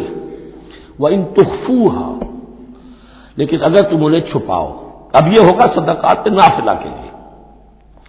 ایک جو صدقات جو ہے کہ جو لازماً دے رہے ہیں واجبہ، ان کو تو ان کے لیے اخفاء نہیں ہے، یہ دین کی حکمت کو ذہن میں رکھیے، فرض عبادات اعلانیہ ادا کی جائیں گی۔ یہ وسوسہ بھی شیطان بہت سے لوگوں کے دلوں میں ڈال دیتا ہے کہ کیا 5 وقت جا کے مسجد میں نماز پڑھنی ہے، لوگوں پر اپنے تقویٰ کا روب گانٹنا چاہتے ہو، گھر میں پڑھ لیا کرو۔ یا داڑھی رکھو گے کیا چاہتے ہو؟ تم چاہتے ہو کہ لوگ تمہیں سمجھے متقی ہے تو میں اس لیے داڑھی نہیں رکھتا، ہوتا ہے وسوسہ۔ لیکن جو چیز واجب ہے وہ الگ اعلان کرو، اس کے اظہار میں کوئی رکاوٹ نہیں۔ ہاں جو صدقات نافلہ ہیں، جو نماز نفل ہے اسے چھپا کر کرو، اس کا اظہار بہت بڑا فتنہ ہوتا ہے، نفل عبادت کا اظہار بہت بڑا فتنہ ہے۔ وَإِن تُخْفُوهَا، اگر چھپاؤ، وَتُؤْتُوهَا الْفُقَرَاءَ، اور تم وہ ضرورت مندوں کو دے دو، فَهُوَ خَيْرٌ لَكُمْ، وہ تمہارے لیے بہت بہتر ہے۔ اب دیکھیے خیر الکم کہا، یہ تمہارے لیے بہتر ہے۔ پہلے کہا تھا ظاہر کر کے دیتے ہو فنعما ہی، وہ بھی ٹھیک ہے، اس لیے کہ فقراء کا حق تو چلیے ادا ہو گیا، کچھ نہ کچھ مل تو گیا، خسیس کے اور کنجوس کے مال میں سے کچھ نکلا تو صحیح۔ ان تبدوا الصدقات فنعما ہی وان تخفوها وتؤتوها الفقراء فهو خیر لکم ویکفر عنکم من سیئاتکم، اور اللہ تعالیٰ دور کر دے گا تم سے تمہاری برائیوں کو۔ واللہ بما تعملون خبیر، اور جو کچھ تم کر رہے ہو اللہ تعالیٰ اس سے باخبر ہے۔ لیسا علیک ہداہم، اے نبی آپ کے ذمے نہیں ہے کہ ان کو ہدایت دے دیں۔ آپ کی یہ دیکھیے علیکا ذمہ داری ہو جاتی ہے، فرض۔ لام لکا یہ ہو جاتا ہے کسی کے حق میں۔ القرآن حجت لکا او علیکا، یا یہ قرآن تمہارے حق میں حجت ہے، یہ شفاعت کرے گا تمہاری قیامت کے دن اگر تم نے اسے مانا جیسے کہ ماننے کا حق ہے، پڑھا جیسے کہ پڑھنے کا حق ہے، عمل کیا جیسے کہ عمل کرنے کا حق ہے، پھر اس کی دعوت و تبلیغ کی جیسے کہ اس کا حق ہے، تو یہ تمہارے حق میں حجت ہوگا۔ اور اگر تم نے اس کے حقوق ادا نہ کیے یہ تمہارے خلاف مدعی بن کر کھڑا ہو جائے گا۔ القرآن حجت لک او علیک، یہ تم پر آئے گا وبال۔ اے اللہ یہ بدبخت مجھے مانتا تھا کہ میں تیرا کلام ہوں، پڑھتا نہیں تھا، مجھے پڑھتا تھا تو جیسے کسی طوطا مینا کو، جو مولانا ماہر قاضی کی نظم ہے، کچھ بول سکھائے جاتے ہیں، رٹائے جاتے ہیں، اس طرح پڑھایا جاتا ہوں اور اس طرح سکھایا جاتا ہوں، وہ اس طریقے سے پڑھ رہے ہیں، کچھ پتہ نہیں۔ 1-2 روپے کا اخبار لائیں گے تو سمجھ کر پڑھیں گے، اللہ کی کتاب کو سمجھ کے پڑھنے کی ضرورت نہیں۔ پڑھا تو عمل نہیں کیا بدبخت نے۔ ما آمن بالقرآن من استحل محارمہ، تو لام اور علا کا یہ استعمال ذہن میں رکھیے۔ لیسا علیہ کا ہدا ہوں، آپ پر ذمہ داری نہیں ہے ان کی ہدایت کی، آپ پر ذمہ داری تبلیغ۔ ہم نے بھیجا ہے آپ کو، انا ارسلنا کا بالحق بشیرا و نذیرا ولا تسأل عن اصحاب الجحیم، یہ آیت ہم پڑھ چکے ہیں پہلے حصے میں۔ ولکن اللہ یہدی من یشاء، وہ تو اللہ تعالیٰ ہدایت دیتا ہے جس کو چاہتا ہے۔ وما تنفقوا من خیر فلانفسکم، اور جو بھی خیر، جو بھی بھلائی، جو بھی مال تم خرچ کرو گے وہ تمہارے اپنے لیے بہتر ہے، تمہیں اجر و ثواب ملے گا، تمہیں کو مل جائے گا 700 گنا 1400 گنا۔ وما تنفقون الا ابتغاء وجه اللہ، یہاں یہ فعل مضارع آیا ہے نفی نہیں کے مفہوم میں۔ لا تنفقون ما تنفقون یعنی تم نہیں خرچ کرو گے مگر اللہ کی رضا کے لیے، تب اجر ملے گا۔ اگر ریاکارانہ خرچ کیا تھا تو کوئی اجر کا کیا سوال، وہ تو شرک بن جائے گا۔ وما تنفقون الا ابتغاء وجه اللہ وما تنفقوا من خیر یوفى الیکم وانتم لا تظلمون، اور جو بھی خیر تم خرچ کرو گے، خیر میں سے جو بھی دولت خرچ کرو گے، یوفى الیکم پورا تمہیں لوٹا دیا جائے گا، وانتم لا تظلمون، اور تم پر کوئی ظلم نہیں ہوگا، تمہاری کوئی حق تلفی نہیں ہوگی۔ اب آیا ہے آخری ٹیپ کا بند، انفاق فی سبیل اللہ کا سب سے بڑھ کر حقدار کون ہے؟ للفقراء الذین احصروا فی سبیل اللہ، وہ ضرورت مند کے جو گھر کر رہ گئے اللہ کی راہ میں، جیسے اصحاب صفہ تھے بیٹھے ہوئے ہیں، کوئی کام نہیں کر رہے، حضور سے علم سیکھ رہے ہیں، اور جہاں جہاں سے دعوت آ رہی ہے کہ حضور بھیجیے ہمارے ہاں کوئی مبلغین، وہاں سے ان کو بھیجا جا رہا ہے۔ اب وہ معاش کی جد و جہد کرتے تو یہ تعلیم کیسے حاصل کرتے؟ یا اسی طرح دین کی کوئی خدمت ہے، کوئی آپ نے تحریک اٹھائی ہے، اب اس میں آپ کو کچھ نہ کچھ کارکن تو چاہیے، ان کارکنوں کی بھی تو آخر معاش کا ہے درجہ۔ اگر وہ سارا 8 گھنٹے دفتروں میں کھائیں اور وہاں ڈانٹے بھی سنیں افسروں کی، اور پھر 2 گھنٹے جانا 2 گھنٹے آنا، اب وہ کون سا وقت نکالیں گے دین کے کام کا؟ کیا کریں گے؟ کہاں سے وقت آ جائے گا؟ کچھ لوگ تو ہونے چاہیے جو ہمہ وقت لگ جائیں، لیکن ہمہ وقت تو لگ گئے، لیکن پیٹ تو ان کے بھی ہے، اولاد تو ان کے بھی ہوگی۔ للفقراء الذین احصروا فی سبیل اللہ، جو گھیرے میں آ گئے ہیں اللہ تعالی کی راہ کی جد و جہد میں، جہاد فی سبیل اللہ کی سعی میں وہ اس طریقے سے مصروف ہو گئے ہیں، لا یستطیعون ضربا فی الارض، اب وہ زمین میں گھوم پھر کر تجارت کرنے کی ان کے اندر ان کے پاس وقت ہی نہیں ہے، نہیں چل پھر سکتے زمین میں اپنی معاش کے لیے۔ یحسبهم الجاہل اغنیاء من التعفف، اب یہ اس طرح کے فقیر تو ہیں نہیں جو لپٹ کر مانگتے ہوں، انہیں عام طور پر جو ناواقف شخص ہے وہ سمجھتا غنی ہے، اس سے کوئی ضرورت ہی نہیں، اس نے کبھی مانگا ہی نہیں، لیکن اس نے مانگا اس لیے نہیں ہے کہ وہ اس طرح کا سائل نہیں ہے، اس طرح کا وہ سوالی نہیں ہے، وہ فقیر نہیں ہے، وہ تو اللہ کے دین کے لیے اپنے آپ کو اس نے لگا دیا ہے۔ یہ تمہارا کام ہے کہ دیکھو، یحسبهم الجاہل اغنیاء من التعفف، وہ جو مانگنے سے رک رہے ہیں اپنی عزت نفس کی حفاظت کی خاطر، اس کی وجہ سے ناواقف آدمی سمجھتے ہیں کہ تو غنی ہے، اسے کوئی ضرورت نہیں ہے۔ تعرفهم بسیماہم، تم پہچان لوگے انہیں ان کے چہروں سے۔ ظاہر بات ہے کہ فقر کا، احتیاج کا اثر چہرے پر تو آ جاتا ہے۔ اگر آپ کو نیوٹریشن صحیح نہیں مل رہی ہے تو ظاہر بات ہے چہرے پر اس کا اثر ہوگا۔ تعرفهم بسیماہم لا يسألون الناس الحافا، وہ لپٹ کر لوگوں سے سوال نہیں کرتے، مانگتے نہیں ہیں، وہ ان سائلوں کی طرح نہیں ہے جو اصل میں اپنی محنت وصول کرتے ہیں، کھڑے ہو کر آپ کے سر ہو کر آپ سے کچھ نہ کچھ نکلوا لیتے ہیں زبردستی، اس طریقے سے تو وہ نہیں مانگیں گے۔ یہ بات اہم مسئلہ ہے۔ اقامت دین کی جد و جہد میں جو لوگ ہمہ وقت لگ جائیں، آخر ان کے لیے کیا ذریعہ ہو۔ میں یہاں تفصیل میں نہیں جا سکتا، وقت بھی اس چنگ کا ختم ہو رہا ہے، لیکن یہ سمجھ لیجئے کہ یہ دو رکوع جو ہیں، انفاق کا پورا مضمون، اس کا کلائمیکس جو ہے وہ یہ آیت ہے، للفقراء الذین احصروا فی سبیل اللہ لا یستطیعون ضربا فی الارض یحسبهم الجاہل اغنیاء من التعفف تعرفهم بسیماہم لا یسألون الناس الحافا وما تنفقوا من خیر فإن اللہ بہ علیم، اور جو بھی تم دولت مال خرچ کرو گے تو اللہ تعالیٰ اس کے علم میں ہوگا، یہ نہ سمجھنا کہ اللہ کے علم میں نہیں ہے۔ خاموشی کے ساتھ، اخفاء کے ساتھ ایسے لوگوں کے ساتھ تعاون کرو گے تو اللہ تعالیٰ جو ہے تمہیں اس کا پورا بھرپور بدلہ دے گا۔ الذین ينفقون اموالهم باللیل والنہار سرا وعلانیۃ فلہم اجرهم عند ربهم ولا خوف علیہم ولا هم یحزنون۔ الذین یأکلون الربا لا یقومون الا کما یقوم الذی یتخبطه الشیطان من المس، ذلك بأنهم قالوا إنما البيع مثل الربا وأحل الله البيع وحرم الربا، فمن جاءه موعظة من ربه فانتهى فله ما سلف وأمره إلى الله ومن عاد فأولئك أصحاب النار هم فيها خالدون۔ صدق الله العظيم۔ رب اشرح لي صدري ويسر لي أمري واحلل عقدة من لساني يفقهوا قولي۔ ابھی سورہ مبارکہ کا وہ رکوع ہم پڑھ رہے ہیں کہ جو آج کے حالات میں اہم ترین ہے، اس لیے کہ اس دور میں اللہ کے خلاف بغاوت کی سب سے بڑی شکل تو ہے غیر اللہ کی حاکمیت کا تصور، سب سے بڑا شرک یہ ہے۔ نفسیاتی اعتبار سے سب سے بڑا شرک، مادے پر توکل، بتوں سے تجھ کو امید خدا سے نو امیدی، مجھے بتا تو صحیح اور کافری کیا ہے۔ لیکن یہ نفسیاتی اور داخلی بات ہے۔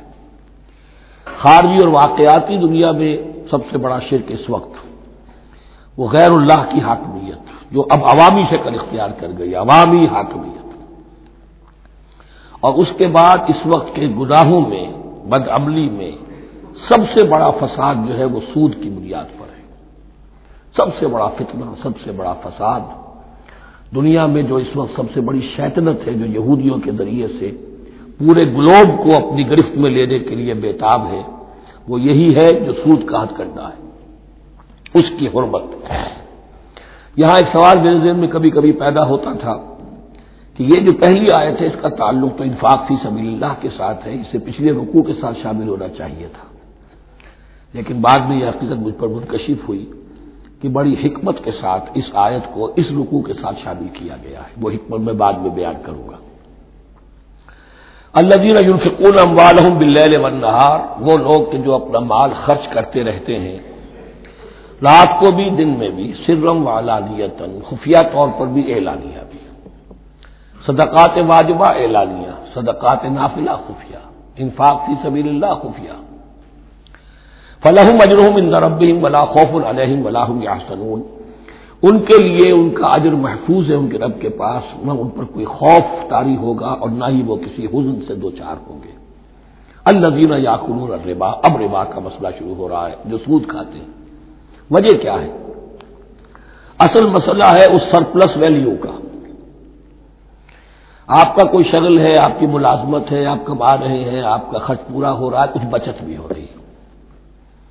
اب اس بچت کا اصل مصرف کیا ہے؟ یسألونک ماذا ينفقون قل العفو، اصل راستہ تو یہ ہے کہ اس کو دے دو اللہ کی راہ میں، یا محتاجوں کو یا اللہ کے دین کو۔ لیکن اب جو سود خورانہ ذہنیت ہے وہ یہ کہ اس بچت کو بھی مزید کمائی کا ذریعہ بناؤ، یہ سود خورانہ ذہنیت ہے۔ لہذا اصل میں سود خوری انفاق کی ضد ہے، اور یہ عقدہ مجھ پر کھلا جبکہ القرآن یفسر بعضہ بعضا، اس اصول کے تحت جب سورہ روم کی آیات کا میں نے مطالعہ کیا، وہاں یہی شکل آپ کو نظر آئے گی کہ ان دونوں کو مقابلے میں لایا گیا ہے، اللہ کی رضا جوئی کے لیے انفاق اور ربا، سود پر رقم دینا۔ وما آتیتم من ربا لیربو فی اموال الناس فلا یربو عند اللہ، جو کچھ تم دیتے ہو سود پر کہ وہ بڑھے لوگوں کے مال میں، محنت وہ کر رہا ہے اور آپ اس کی کمائی میں سے آپ وصول کر رہے ہیں اپنے اس سرمایہ کی وجہ سے، تو یہ گویا کہ آپ کا مال اس کے مال میں اس کی محنت سے بڑھ رہا ہے۔ الذی ما آتیتم من ربا لیربو فی اموال الناس فلا یربو عند اللہ، اللہ کے ہاں بڑھوتری نہیں ہوتی۔ وما آتیتم من زکوۃ تریدون وجہ اللہ فاولئک هم المضعفون، اور وہ جو تم زکوٰۃ اور صدقات میں دے دیتے ہو اللہ کی رضا جوئی کے لیے، تو وہ ہے جو دوہرے چوہرے کر رہے ہیں، ان کا مال بڑھ رہا ہے، اس کی بڑھوتری ہو رہی ہے۔ تو انفاق فی سبیل اللہ، صدقات، زکوٰۃ، اس کے بالمقابل، اس کے برعکس ہے اپنی اس بچت کے مال کو، اور آپ کو معلوم ہے آج کی بینکنگ سسٹم کا سب سے زیادہ زور بچت کی اسکیم، اور یہ سب کا سب جو ہے در حقیقت saving bank, saving account, save کرو، لیکن سیو کرو مزید کمانے کے لیے۔ سیو جو ہے اس لیے نہیں ہے کہ اپنا پیٹ کاٹو اور غربا کو دو، اپنا سٹینڈرڈ آف لیونگ کم کرو اور اللہ کے دین کے لیے خرچ کرو، یہ نہیں، بلکہ اس لیے کہ وہ جو تم بچاؤ وہ ہمیں دو، تاکہ وہ ہم سود پر زیادہ رقم، زیادہ شرح سود پر دوسروں کو دے اور تھوڑا شرح سود تمہیں دے دے۔ اب اس کے برعکس سے الذین یاکلون الربا، جو لوگ سود کھاتے ہیں، لا یقومون الا کما یقوم الذی یتخبطہ الشیطان من المس، وہ نہیں کھڑے ہوتے مگر ان کی طرح سے کہ جن کو شیطان نے مخبوط الحواس بنا دیا ہو چھو کر۔ یہاں عام طور پر یہ سمجھا گیا کہ یہ قیامت کے دن کا نقشہ ہے، یہ قیامت کے دن کا نقشہ تو ہوگا ہی، اس دنیا میں بھی سود خوروں کا حال یہی ہے، اور اگر ان کا نقشہ دیکھنا ہو تو کسی سٹاک ایکسچینج کو جا کے دیکھ لیجیے، معلوم ہوگا دیوانے ہیں، پاگل ہیں، چیخ رہے ہیں، دوڑ رہے ہیں، بھاگ رہے ہیں، وہ انسان نہیں نظر آتے اس وقت جو بھی کچھ ہو رہا ہوتا اسٹاک ایکسچینج کے اندر، مخبوط الحواس انسان جو ہے وہ ہو جاتا ہے، یہ سود خوری کی وجہ سے۔ الذین یاکلون الربا لا یقومون الا کما یقوم الذی یتخبطہ الشیطان من المس ذلک بانہم قالوا انما البیع مثل الربا، اور ان کے سب سے بڑھ کر مخبوط الحواس ہونے کا مظہر یہ ہے، یہ اس لیے کہ وہ کہتے ہیں کہ بیع بھی تو ربا کی طرح ہے، بیع بھی تو سود ہے، میں نے 100 روپے کا مال خریدا 110 میں بیچ دیا، 10 بچ گئے، یہ ربا ہے، ربا جائز ہے۔ 100 روپے کسی کو دیے اور 110 لیے، یہ سود ہو گیا، بھائی کیوں ہو گیا؟ 100 روپے کی شے دے دی، یہ 100 روپیہ دے دیا، کیا فرق پڑا؟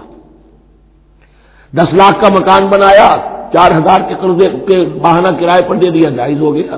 10 لاکھ کسی کو دیا اور اس سے 4000 روپیہ مہینہ دینا شروع کیا، یہ سود ہو گیا، حرام ہو گیا۔ عقلی طور پر یہ باتیں ہیں کہ جو سود کے حامیوں کی طرف سے کہی جاتی ہیں۔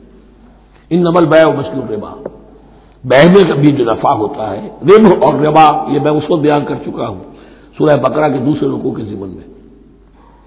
تو یہ جان لیجئے کہ اس ظاہری سی مناسبت کی وجہ سے ان کا مخبوط الحواس لوگ جو ہیں وہ اس دونوں کے اندر کوئی فرق محسوس نہیں کرتے۔ یہاں اللہ تعالیٰ نے ان کے قول کا عقلی جواب نہیں دیا، بلکہ جواب کیا دیا؟ احل اللہ البیع وحرم الربا، اللہ نے بیع کو حلال قرار دیا ہے اور ربا کو حرام قرار دیا ہے۔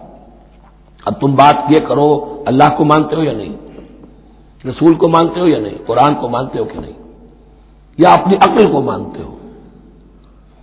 اگر تم مسلمان ہو، اگر تم مومن ہو، تو اللہ کا حکم جو وہ فرمائے، نہ صرف اللہ کا، جو رسول کہیں، ما آتاکم الرسول فخذوہ وما نہاکم عنہ فانتہوا، جو کچھ رسول تمہیں دے لے لو، اور جس چیز سے روک دے رک جاؤ۔ یہ تو شریعت کا معاملہ ہے۔ ویسے اس میں جو فرق واقع ہوتا ہے وہ یہ ہے کہ ایک ہے فلوئڈ منی، فلوئڈ کیپٹل، ایک ہے فکسڈ کیپٹل۔ مکان 10 لاکھ کا ہے، لیکن مکان سے جو شخص دے رہا فائدہ کیا اٹھائے گا؟ 1 مہینے رہے گا نا، بس اس کا بدل آپ نے لے لیا۔ 10 لاکھ روپے کسی کو نقد دے دیے، وہ کسی کام میں لگائے گا، 12 لاکھ بھی بن سکتے ہیں، 15 بھی لگ سکتے ہیں، 8 بھی رہ سکتے ہیں۔ اس میں آپ نے فکسڈ اگر لیا تو یہ حرام ہے۔ ان دونوں میں اگرچہ عام طور پہ کہا جائے گا یہ بھی کیپٹل ہے وہ بھی کیپٹل ہے، مکان بھی تو سرمایہ کی ایک شکل ہے، لیکن یہ فکس کیپٹل ہے، اس کی شکل بدل نہیں رہی ہے۔ اس مکان میں تو ایک شخص رہ جائے گا، سکنا ہوگا، اس کی رہائش ہے، یا آپ کہیں گے اس کی ویئر اینڈ ٹیئر ہے تو اس کا آپ نے بدل لے لیا، بس ختم۔ لیکن وہ جائے گا، وہ مکان آپ کے لیے رہ جائے گا۔ لیکن یہ کہ 10 لاکھ جس کو دیا نقد، وہ کاروبار کرے گا، کچھ اور کہیں لگائے گا، اس کے اندر اضافہ بھی ہو سکتا ہے، کمی بھی ہو سکتی ہے، اس میں پھر فکسڈ پروفٹ لینا یہ ہے حرام، اور ان دونوں میں کوئی مناسبت نہیں۔ لیکن اللہ تعالیٰ نے یہ جواب نہیں دیا، جواب دیا احل اللہ البیع وحرم الربا فمن جاءہ موعظۃ من ربہ فانتہی فلہ ما سلف، تو جس شخص کے پاس اس کے رب کی طرف سے یہ نصیحت پہنچ گئی اور وہ باز آ گیا، رک گیا، فلہ ما سلف، تو جو کچھ پہلے وہ لے چکا ہے وہ اس کا ہے، وہ اسے واپس نہیں دیا جائے گا، حساب کتاب نہیں کیا جائے گا کہ تم اتنا سود کھا چکے ہو واپس کرو۔ لیکن اس کا یہ مطلب بھی نہیں کہ اس کا کوئی گناہ ان پر نہیں ہوگا، وَأَمْرُهُ إِلَى اللَّهِ، اللہ کے حوالے رہے گا، معلق رہے گا، اللہ چاہے گا تو معاف بھی کر دے گا، اور اللہ چاہے گا تو پچھلے سود کے اوپر بھی اس کی سرزنش ہوگی۔ أَمْرُهُ إِلَى اللَّهِ وَمَنْ عَادَ، لیکن اس نصیحت کے آنے کے بعد بھی جس نے دوبارہ یہ حرکت کی، فَأُولَٰئِكَ أَصْحَابُ النَّارِ هُمْ فِيهَا خَالِدُونَ، تو یہ جہنمی ہے اور اس میں ہمیشہ ہمیشہ رہیں گے۔ يَمْحَقُ اللَّهُ الرِّبَا وَيُرْبِي الصَّدَقَاتِ، اللہ تعالیٰ ربا کو مٹاتا ہے، دباتا ہے۔ اور ہمارے زمانے میں شیخ محمود احمد مرحوم نے ایک کتاب لکھی ہے مین اینڈ منی، اس میں ثابت کیا ہے جہاں جو یہ سود کا معاملہ چلتا ہے 3 چیزیں ساتھ ساتھ بڑھتی چلی جاتی ہیں، جتنا سود بڑھے گا ان امپلائمنٹ بڑھے گی، انفلیشن بڑھے گی، نتیجے میں انٹرسٹ ریٹ بڑھے گا، جیسے انٹرسٹ ریٹ بڑھے گا ان امپلائمنٹ مزید ہوگی، انفلیشن زیادہ ہوگی، اٹس اے ویشس سرکل، اور اسی کے نتیجے میں تباہی ہو جاتی ہے، چھپی رہتی ہے وہ تباہی۔ وہ تو ایک ہی وقت میں بینک کرپٹ ہوگا، کوئی بینک، بڑے بڑے بینک جو ہے دیوالے نکلیں گے، ابھی جو کوریا کا حشر ہو رہا ہے اور جو اس سے پہلے روس کا ہو چکا ہے، یہ سارا جو ہے یہ یوں سمجھیے شیش محل کی طرح ہے، اس میں تو ایک پتھر پڑے گا تو ٹکڑے ہو جائیں گے۔ وَمَنْ عَادَ فَأُولَٰئِكَ أَصْحَابُ النَّارِ هُمْ فِيهَا خَالِدُونَ يَمْحَقُ اللَّهُ الرِّبَا وَيُرْبِي الصَّدَقَاتِ، اللہ تعالیٰ پالتا ہے، صدقات کو پالتا ہے، بڑھاتا ہے اللہ کے ہاں۔ وہ آیت میں سنا چکا ہوں آپ کو، سورہ روم کی 39ویں آیت ہے یہ، وَمَا آتَيْتُم مِّن رِّبًا لِّيَرْبُوَ فِي أَمْوَالِ النَّاسِ فَلَا يَرْبُو عِندَ اللَّهِ وَمَا آتَيْتُم مِّن زَكَاةٍ تُرِيدُونَ وَجْهَ اللَّهِ فَأُولَٰئِكَ هُمُ الْمُضْعِفُونَ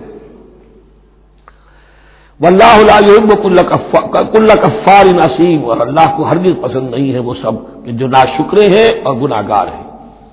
ان الذین آمنوا وعملوا الصالحات واقاموا الصلاۃ وآتوا الزکاۃ لہم اجرہم عند ربہم ولا خوف علیہم ولا هم یحزنون، ہاں جو لوگ ایمان لائے اور نیک عمل کریں، نیک عمل میں ظاہر بات ہے جو شے حرام ہے اس کا چھوڑ دینا بھی لازم ہے، اور نماز قائم رکھیں، زکوٰۃ ادا کریں، ان کے لیے ان کا اجر محفوظ ہے ان کے رب کے پاس، ولا خوف علیہم ولا هم یحزنون۔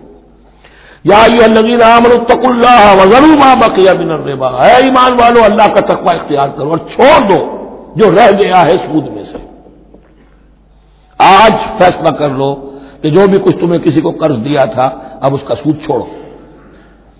یا ایھا الذین آمنوا اتقوا اللہ وذروا ما بقی من الربا ان کنتم مؤمنین، اگر تم مومن ہو، فَإِن لَّمْ تَفْعَلُوا، اور اگر تم نے ایسا نہ کیا، باز نہ آئے، فَاذَنُوا، تو کان کھول کر سن لو، بحرب من اللہ ورسولہ، اللہ اور اس کے رسول کی طرف سے اعلان جنگ. یہ الٹیمیٹم ہے. اگر باز نہیں آتے سود سے، دیکھیے کسی اور گناہ پر یہ بات نہیں آئی، اللہ اور اس کے رسول کی طرف سے اعلان جنگ. وَإِن تُبْتُمْ فَلَكُمْ رُءُوسُ أَمْوَالِكُمْ، اگر تم توبہ کرو تو تمہارے جو اصل راس المال ہے وہ تمہیں لوٹا دیے جائیں گے. سود چھوڑ دو، راس المال واپس لے لو. لا تظلمون ولا تظلمون، نہ تم ظلم کرو سود لے کر اور نہ تم پر ظلم کیا جائے کہ تمہارا راس المال بھی دبا دیا جائے. لا تظلمون ولا تظلمون. وَإِن كَانَ ذُو عُسْرَةٍ، اور اگر تمہارا جو مقروض ہے وہ تنگی میں ہے، وہ تنگ دستی میں ہے، فَنَظِرَةٌ إِلَىٰ مَيْسَرَةٍ، تو انہیں انتظار کرو، پھر اسے مہلت دو کہ اس کی حق کشادگی پیدا ہو جائے، آسانی سے وہ آپ کی رقم، آپ کا قرض واپس کر سکے. لیکن اس سے بھی آگے وَأَن تَصَدَّقُوا خَيْرٌ لَكُمْ، تم صدقہ ہی کر دو. تمہارا بھائی غریب تھا، اس کو تم نے قرض دیا تھا، کوئی سود لے کر کھا بھی چکے ہو، اب جو ہے سود، اب تو باقی سود کو تو چھوڑا ہی ہے، اگر وہ راس المال بھی بخش دو اس کو، یہ انفاق ہو جائے گا، یہ قرض حسنہ اللہ کو ہو جائے گا، یہ تمہارا جو ہے ذخیرہ آخرت بن جائے گا. تو یوں سمجھیے کہ جو بھی جو ہے جس کو سرپلس ویلیو میں نے کہا تھا اسلامی معیشت کے اندر، جو بچت ہے آپ کی، اس بچت کا سب سے اونچا مصرف کیا ہے؟ صدقہ دے دو، انفاق کر دو. اس سے کم تر کیا ہے؟ قرض حسنہ، قرض دے دو کسی کو تاکہ وہ اپنی ضرورت چلا لے، اس کا کاروبار رکا ہوا تھا وہ چل پڑے گا اور تمہیں پھر وہ اپنی اصل رقم واپس کر دے گا. یہ قرض حسنہ اس سے کم تر درجہ ہے. تیسرا درجہ ایک اور بھی ہے جو جائز تو ہے مکروہ، پسندیدہ نہیں ہے.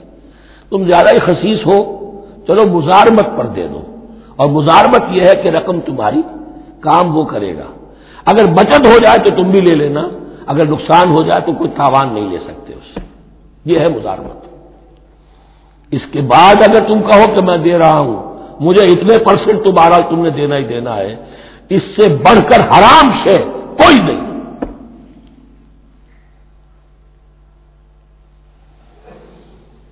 وَإِن كَانَ ذُو عُسْرَةٍ فَنَظِرَةٌ إِلَىٰ مَيْسَرَةٍ، تو اگر وہ ہے مقروض تمہارا وہ تنگی میں ہے، پھر انتظار کرو، اسے مہلت دو اس کی کشائش تک.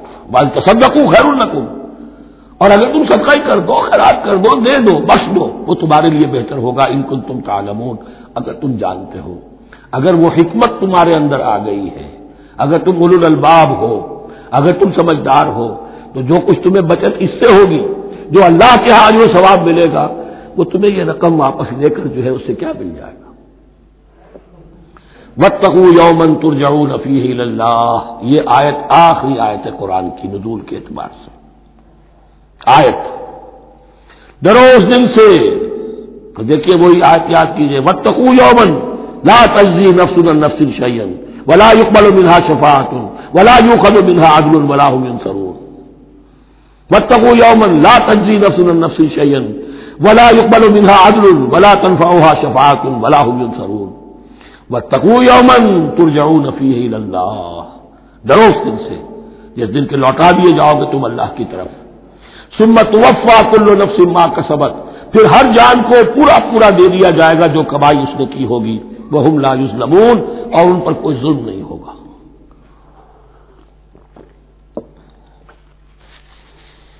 اب یہ قرآن مجید کی طویل ترین آیت آ رہی ہے، آیت دین. کوئی قرض کا معاملہ ہے، کوئی قرض کا معاملہ ہے کہ آپ نے کسی کو قرض دیا، یا کوئی کاروباری معاملہ ہے، اشتراک ہے جس میں کہ جو بھی ہوگا بعد میں نتائج نکلیں گے. ان سب کے بارے میں حکم ہے کہ لکھ لیا کرو.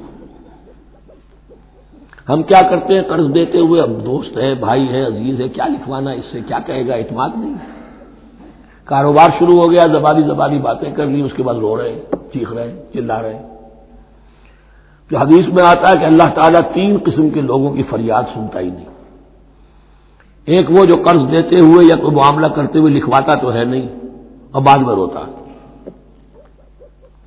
ایک وہ کہ جو اپنی بیوی کے ہاتھوں تنگ بھی ہے اور شکوہ بھی کرتا ہے، شکایت بھی کرتا ہے، فریاد بھی کرتا ہے، طلاق نہیں دیتا. اللہ نے راستہ کھولا ہوا تمہارے لیے، تو اللہ ویسے لوگوں کی فریاد نہیں سنتا. تیسرا مجھے یاد نہیں. یا ایھا الذین آمنوا اذا تداینتم بدین الی اجل مسمى فاکتبوہ، اے اہل ایمان جب بھی تم کوئی معاملہ کرو قرض کا ایک وقت معین تک کے لیے، تو وقت معین ہونا چاہیے، یہ قرض دے رہے کب واپس ہوگا، فاکتبوہ تو اس کو لکھ لیا کرو، یہ فعل امر ہے، الامر للوجوب، واجب ہے یہ، ولیکتب بینکم کاتب بالعدل، اور چاہیے کہ کوئی لکھنے والا تمہارے مابین عدل کے ساتھ، لکھنے والا کوئی ڈنڈی نہ مار جائے، انہیں بھی چاہیے کہ وہ صحیح صحیح لکھے، ولا یاب کاتب ان یکتب کما علمہ اللہ فلیکتب، اور کسی بھی شخص کو جسے اللہ نے سکھایا ہوا ہے کتابت لکھنے کا کام، تو اس کو انکار نہیں کرنا چاہیے لکھنے سے، اللہ نے اسے یہ علم دیا ہے، اسے چاہیے کہ لکھنے، اس لیے کہ اس معاشرے میں پڑھے لکھے لوگ تو بہت کم ہوتے تھے، اب بھی یہ ہوتا ہے، رائز نویس وغیرہ ہوتے ہیں، وثیقہ نویس ہوتے ہیں، پیسے دے کے ان کو جو لکھواتے ہیں، لیکن اگر کوئی وثیقہ نویس جو بے ایمانی کرے اور لکھنے میں کوئی کمی کر جائے تو جو جس کے اوپر ذمہ داری ہے اسے نقصان پہنچ جائے گا۔ وَلْيَكْتُبْ بَيْنَكُمْ كَاتِبٌ بِالْعَدْلِ، اور چاہیے کہ لکھنے والا تمہارے مابین انصاف کے ساتھ لکھے، وَلَا يَأْبَ كَاتِبٌ أَن يَكْتُبَ كَمَا عَلَّمَهُ اللَّهُ فَلْيَكْتُبْ، اور نہ انکار کرے کوئی لکھنے والا اس سے کہ وہ لکھے جیسے اللہ نے اسے سکھایا ہے، تو لکھنا چاہیے۔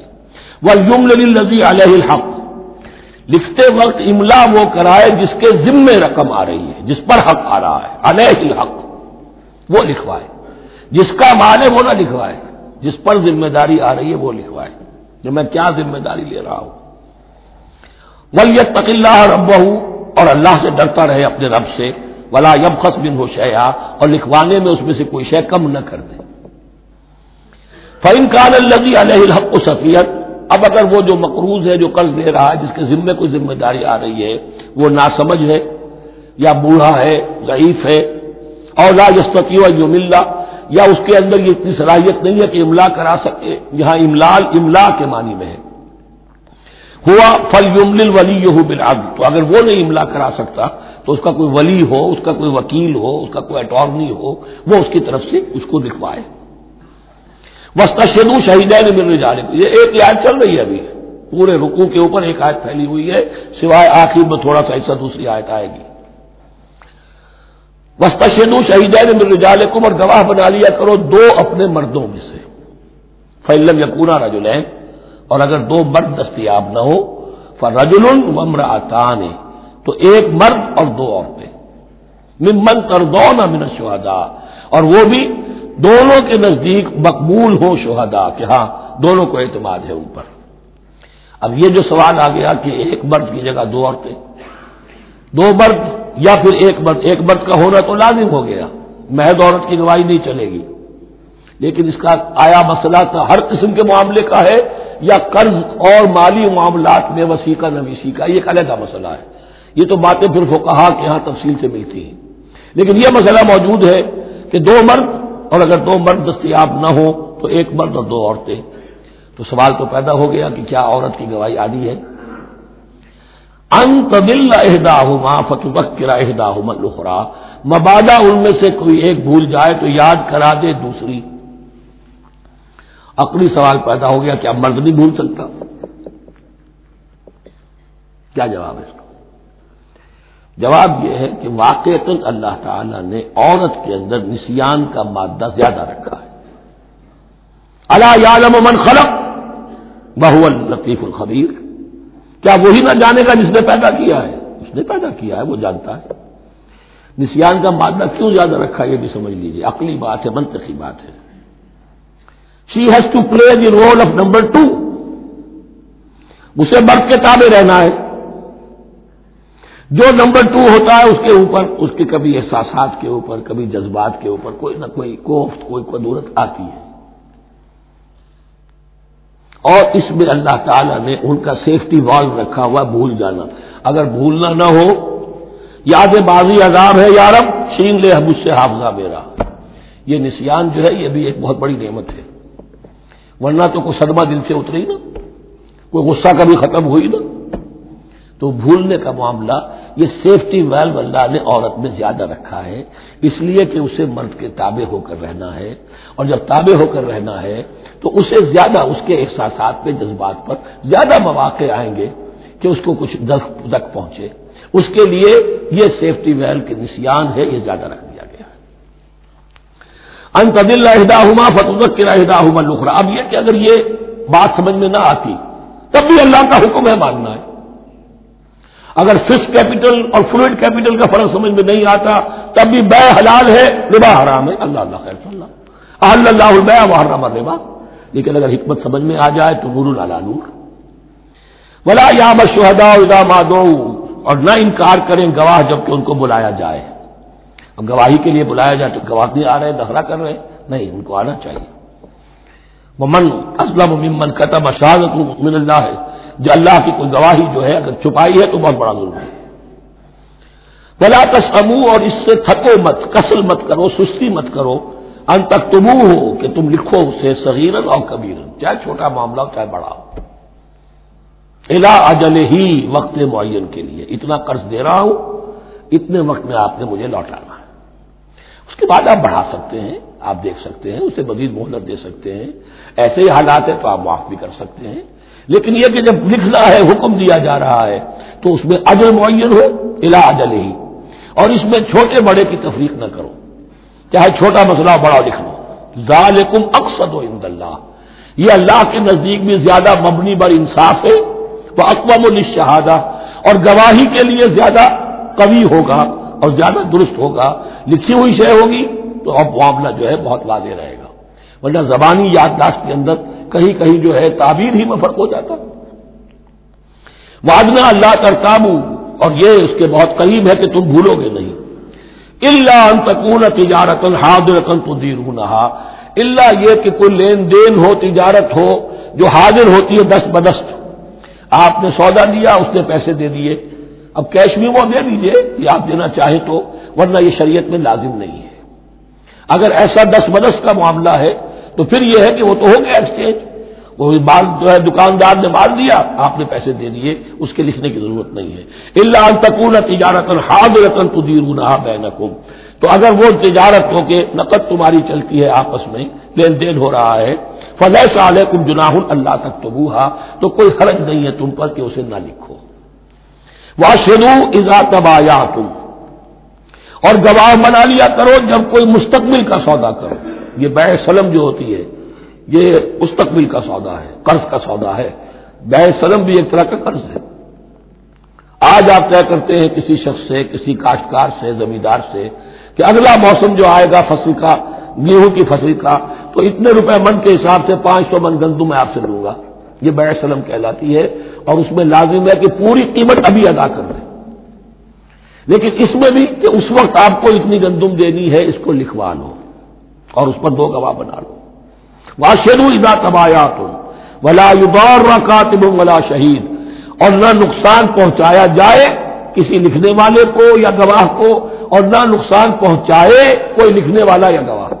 یہ یضار دونوں کے لیے آ جائے گا, یہ معروف بھی ہے اور مجور بھی ہے. نہ ضرر پہنچایا جائے اور نہ ضرر پہنچائے, نہ کوئی کاتب اور نہ کوئی شہید گواہ. وَإِن تَفْعَلُوا, اگر تم ایسا کرو گے, نقصان پہنچاؤ گے, فَإِنَّهُ فُسُوقٌ بِكُمْ, تو یہ تمہارے لیے بہت بڑے گناہ کی بات ہوگی. وَاتَّقُوا اللَّهَ, اللہ سے ڈرو. وَيُعَلِّمُكُمُ اللَّهُ, اللہ تمہیں تعلیم دے رہا ہے. وَاللَّهُ بِكُلِّ شَيْءٍ عَلِيمٌ, اللہ ہر چیز کا علم رکھنے والا ہے. یہ ایک آیت ہوئی ہے. آخری پارے کی میرا غالب 4 5 6 صورتیں جمع کر لے تو جا کر ہی ایک آیت کا حجم برابر ہوگا. جو میں نے کہا تھا کہ آیات کی تعین توقیفی ہے, یہ ہمارے حساب کتاب سے, گرامر سے, منطق سے, علم بیان سے کوئی تعلق نہیں اس کا. وَإِن كُنتُمْ عَلَىٰ سَفَرٍ, اور اگر تم سفر پر ہو, وَلَمْ تَجِدُوا كَاتِبًا, اب وہاں کوئی لین دین کا معاملہ ہو گیا, قرض کا ہو گیا, کاتب کوئی ہے نہیں.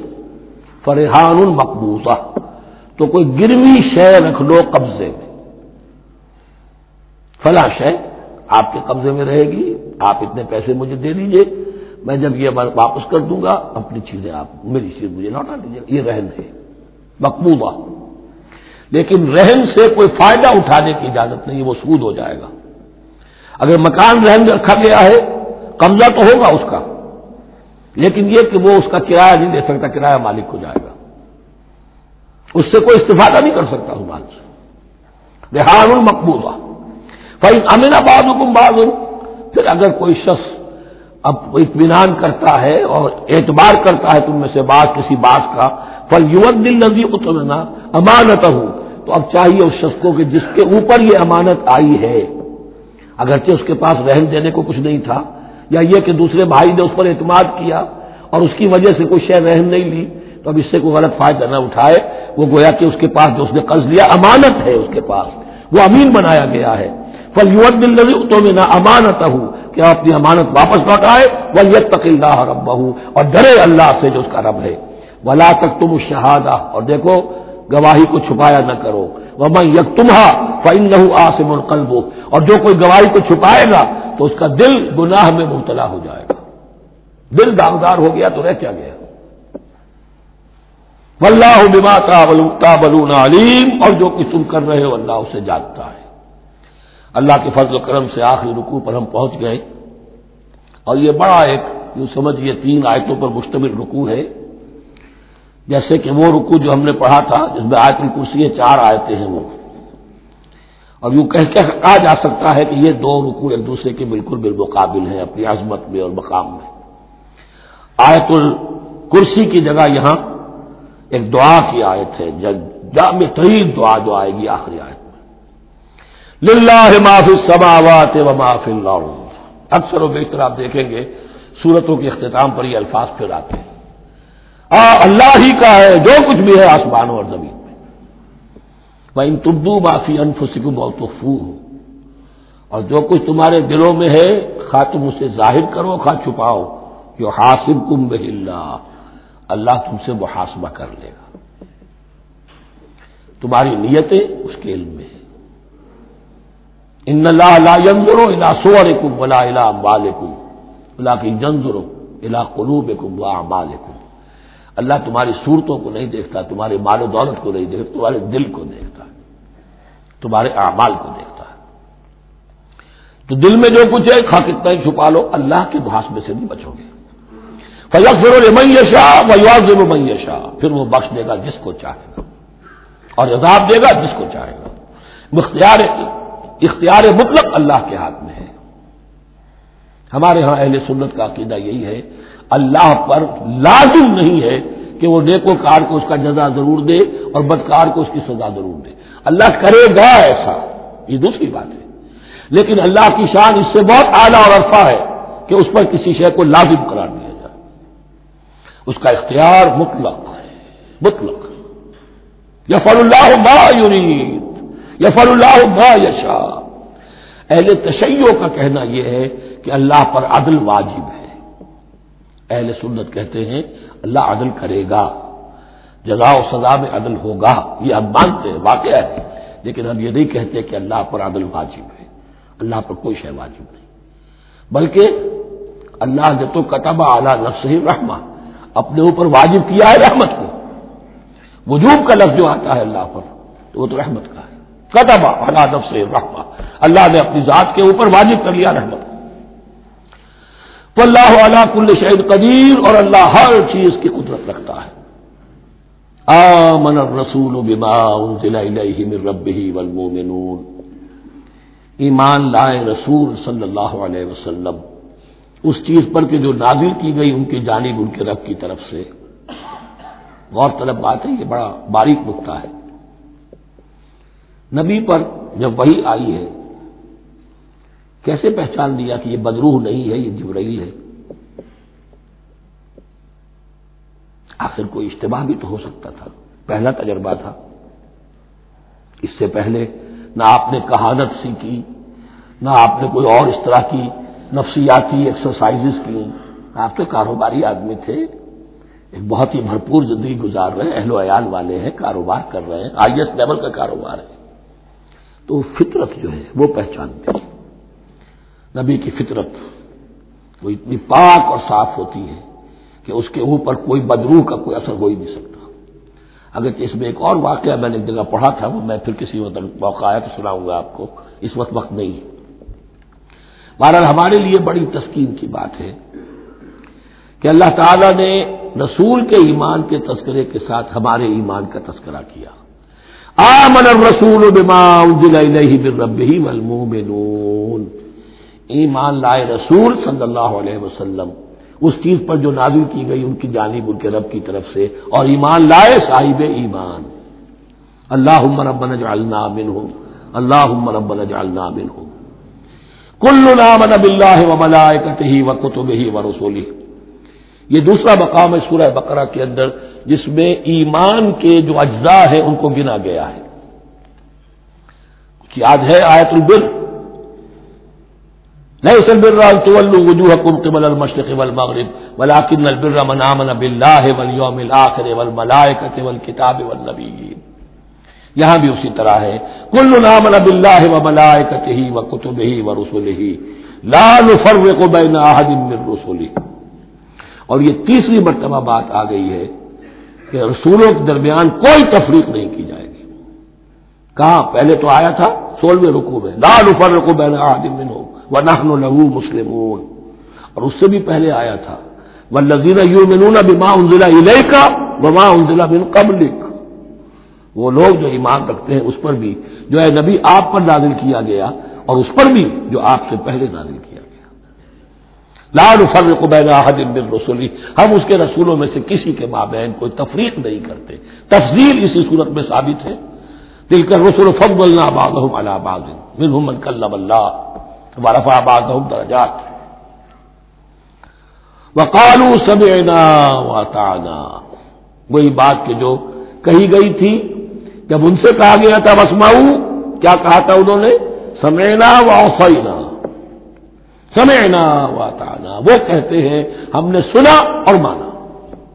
غفرانک ربنا، ہماری درخواست ہے پروردگار تیری بخشش مانگتے ہیں۔ غفرانک، نون پر زبر ہے، مفعول ہے، نسألو کا غفرانک، اے اللہ ہم تجھ سے سوالی ہیں، تجھ سے طلب کرتے ہیں، درخواست کرتے ہیں تیری مغفرت کا۔ وإلیک المصیر، اور تیری ہی جانب لوٹ جانا ہے۔ یہاں پر وہ ایمان بالآخرہ بھی آ گیا جو یہاں اوپر نہیں آسان۔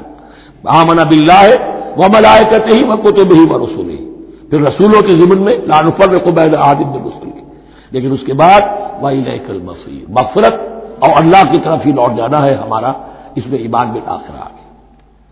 اب آخری آیت، لا یکلف اللہ نفسا الا وسعها، اللہ تعالی نہیں ذمہ دار ٹھہرائے گا کسی جان کو مگر اس کی وسعت کے مطابق۔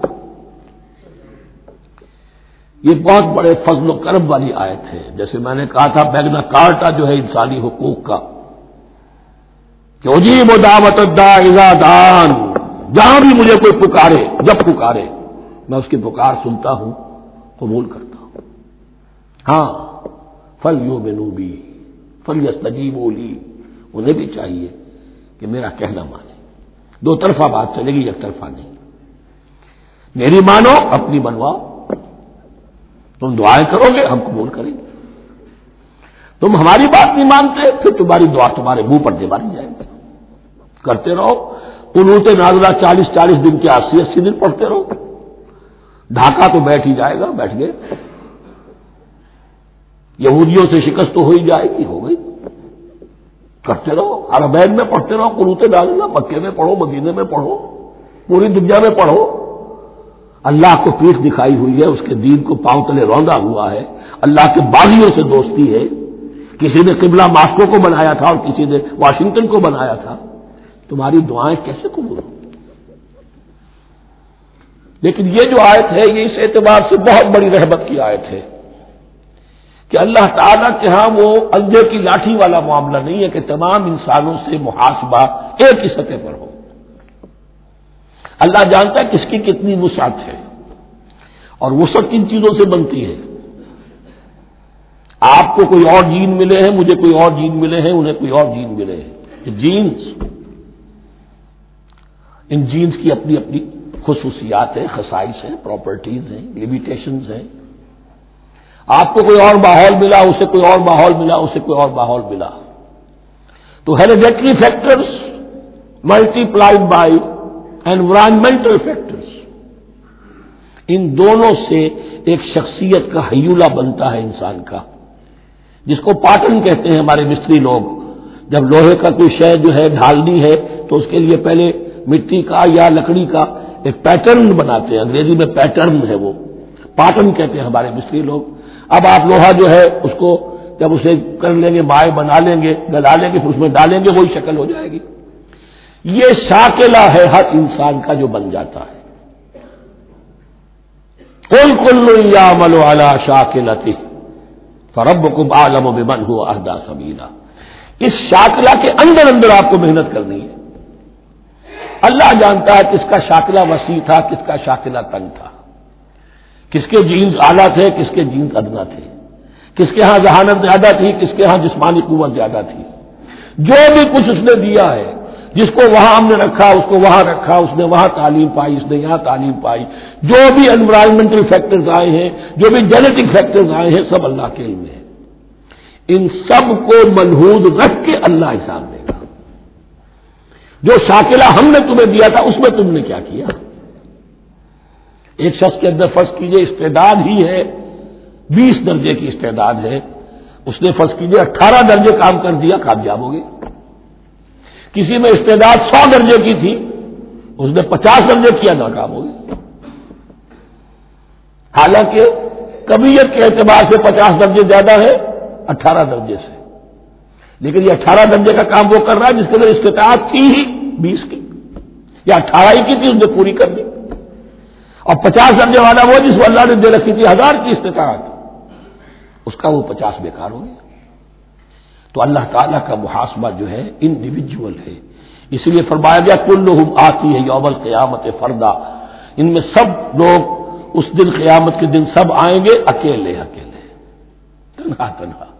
ہر ایک کا حساب ہوگا وہاں، اور ہر ایک کا حساب ہوگا لا یکلف اللہ نفسا الا وسعها. اللہ ذمہ دار نہیں ٹھہرائے گا کسی بھی جان کو مگر اس کی وسعت کے مطابق. البتہ اس کا ایک ریورس ہے. ہوتا کیا ہے، ہم سمجھتے ہیں دنیا میں تو بھاگ دوڑ کر رہے ہیں اور دین اجی ہمارے اندر تو استطاعت دین کے کام کی صلاحیت ہی نہیں ہے. دنیا میں دیکھیں بڑے کامیاب تیزی کے ساتھ دوڑ رہے ہیں، کامیاب پر کامیاب. یہ دین ہمارے اندر تو استطاعت نہیں ہے، استعداد ہی نہیں ہے، کیا کریں. یہ دھوکہ ہے، سیلف ڈسپشن ہے. استعداد اور استطاعت کے بغیر اور صلاحیت اور ذہانت کے بغیر دنیا میں بھی آپ کما نہیں سکتے، محنت نہیں کر سکتے، کوئی نتائج حاصل نہیں کر سکتے. یہ دھوکہ اپنے آپ کو نہ دیجیے. یہ ہے جو کچھ کر سکتے ہو کیجیے، کھودیے اپنی شخصیت کو، کھود کھود کر جو نکال سکتے ہو نکال دیجیے.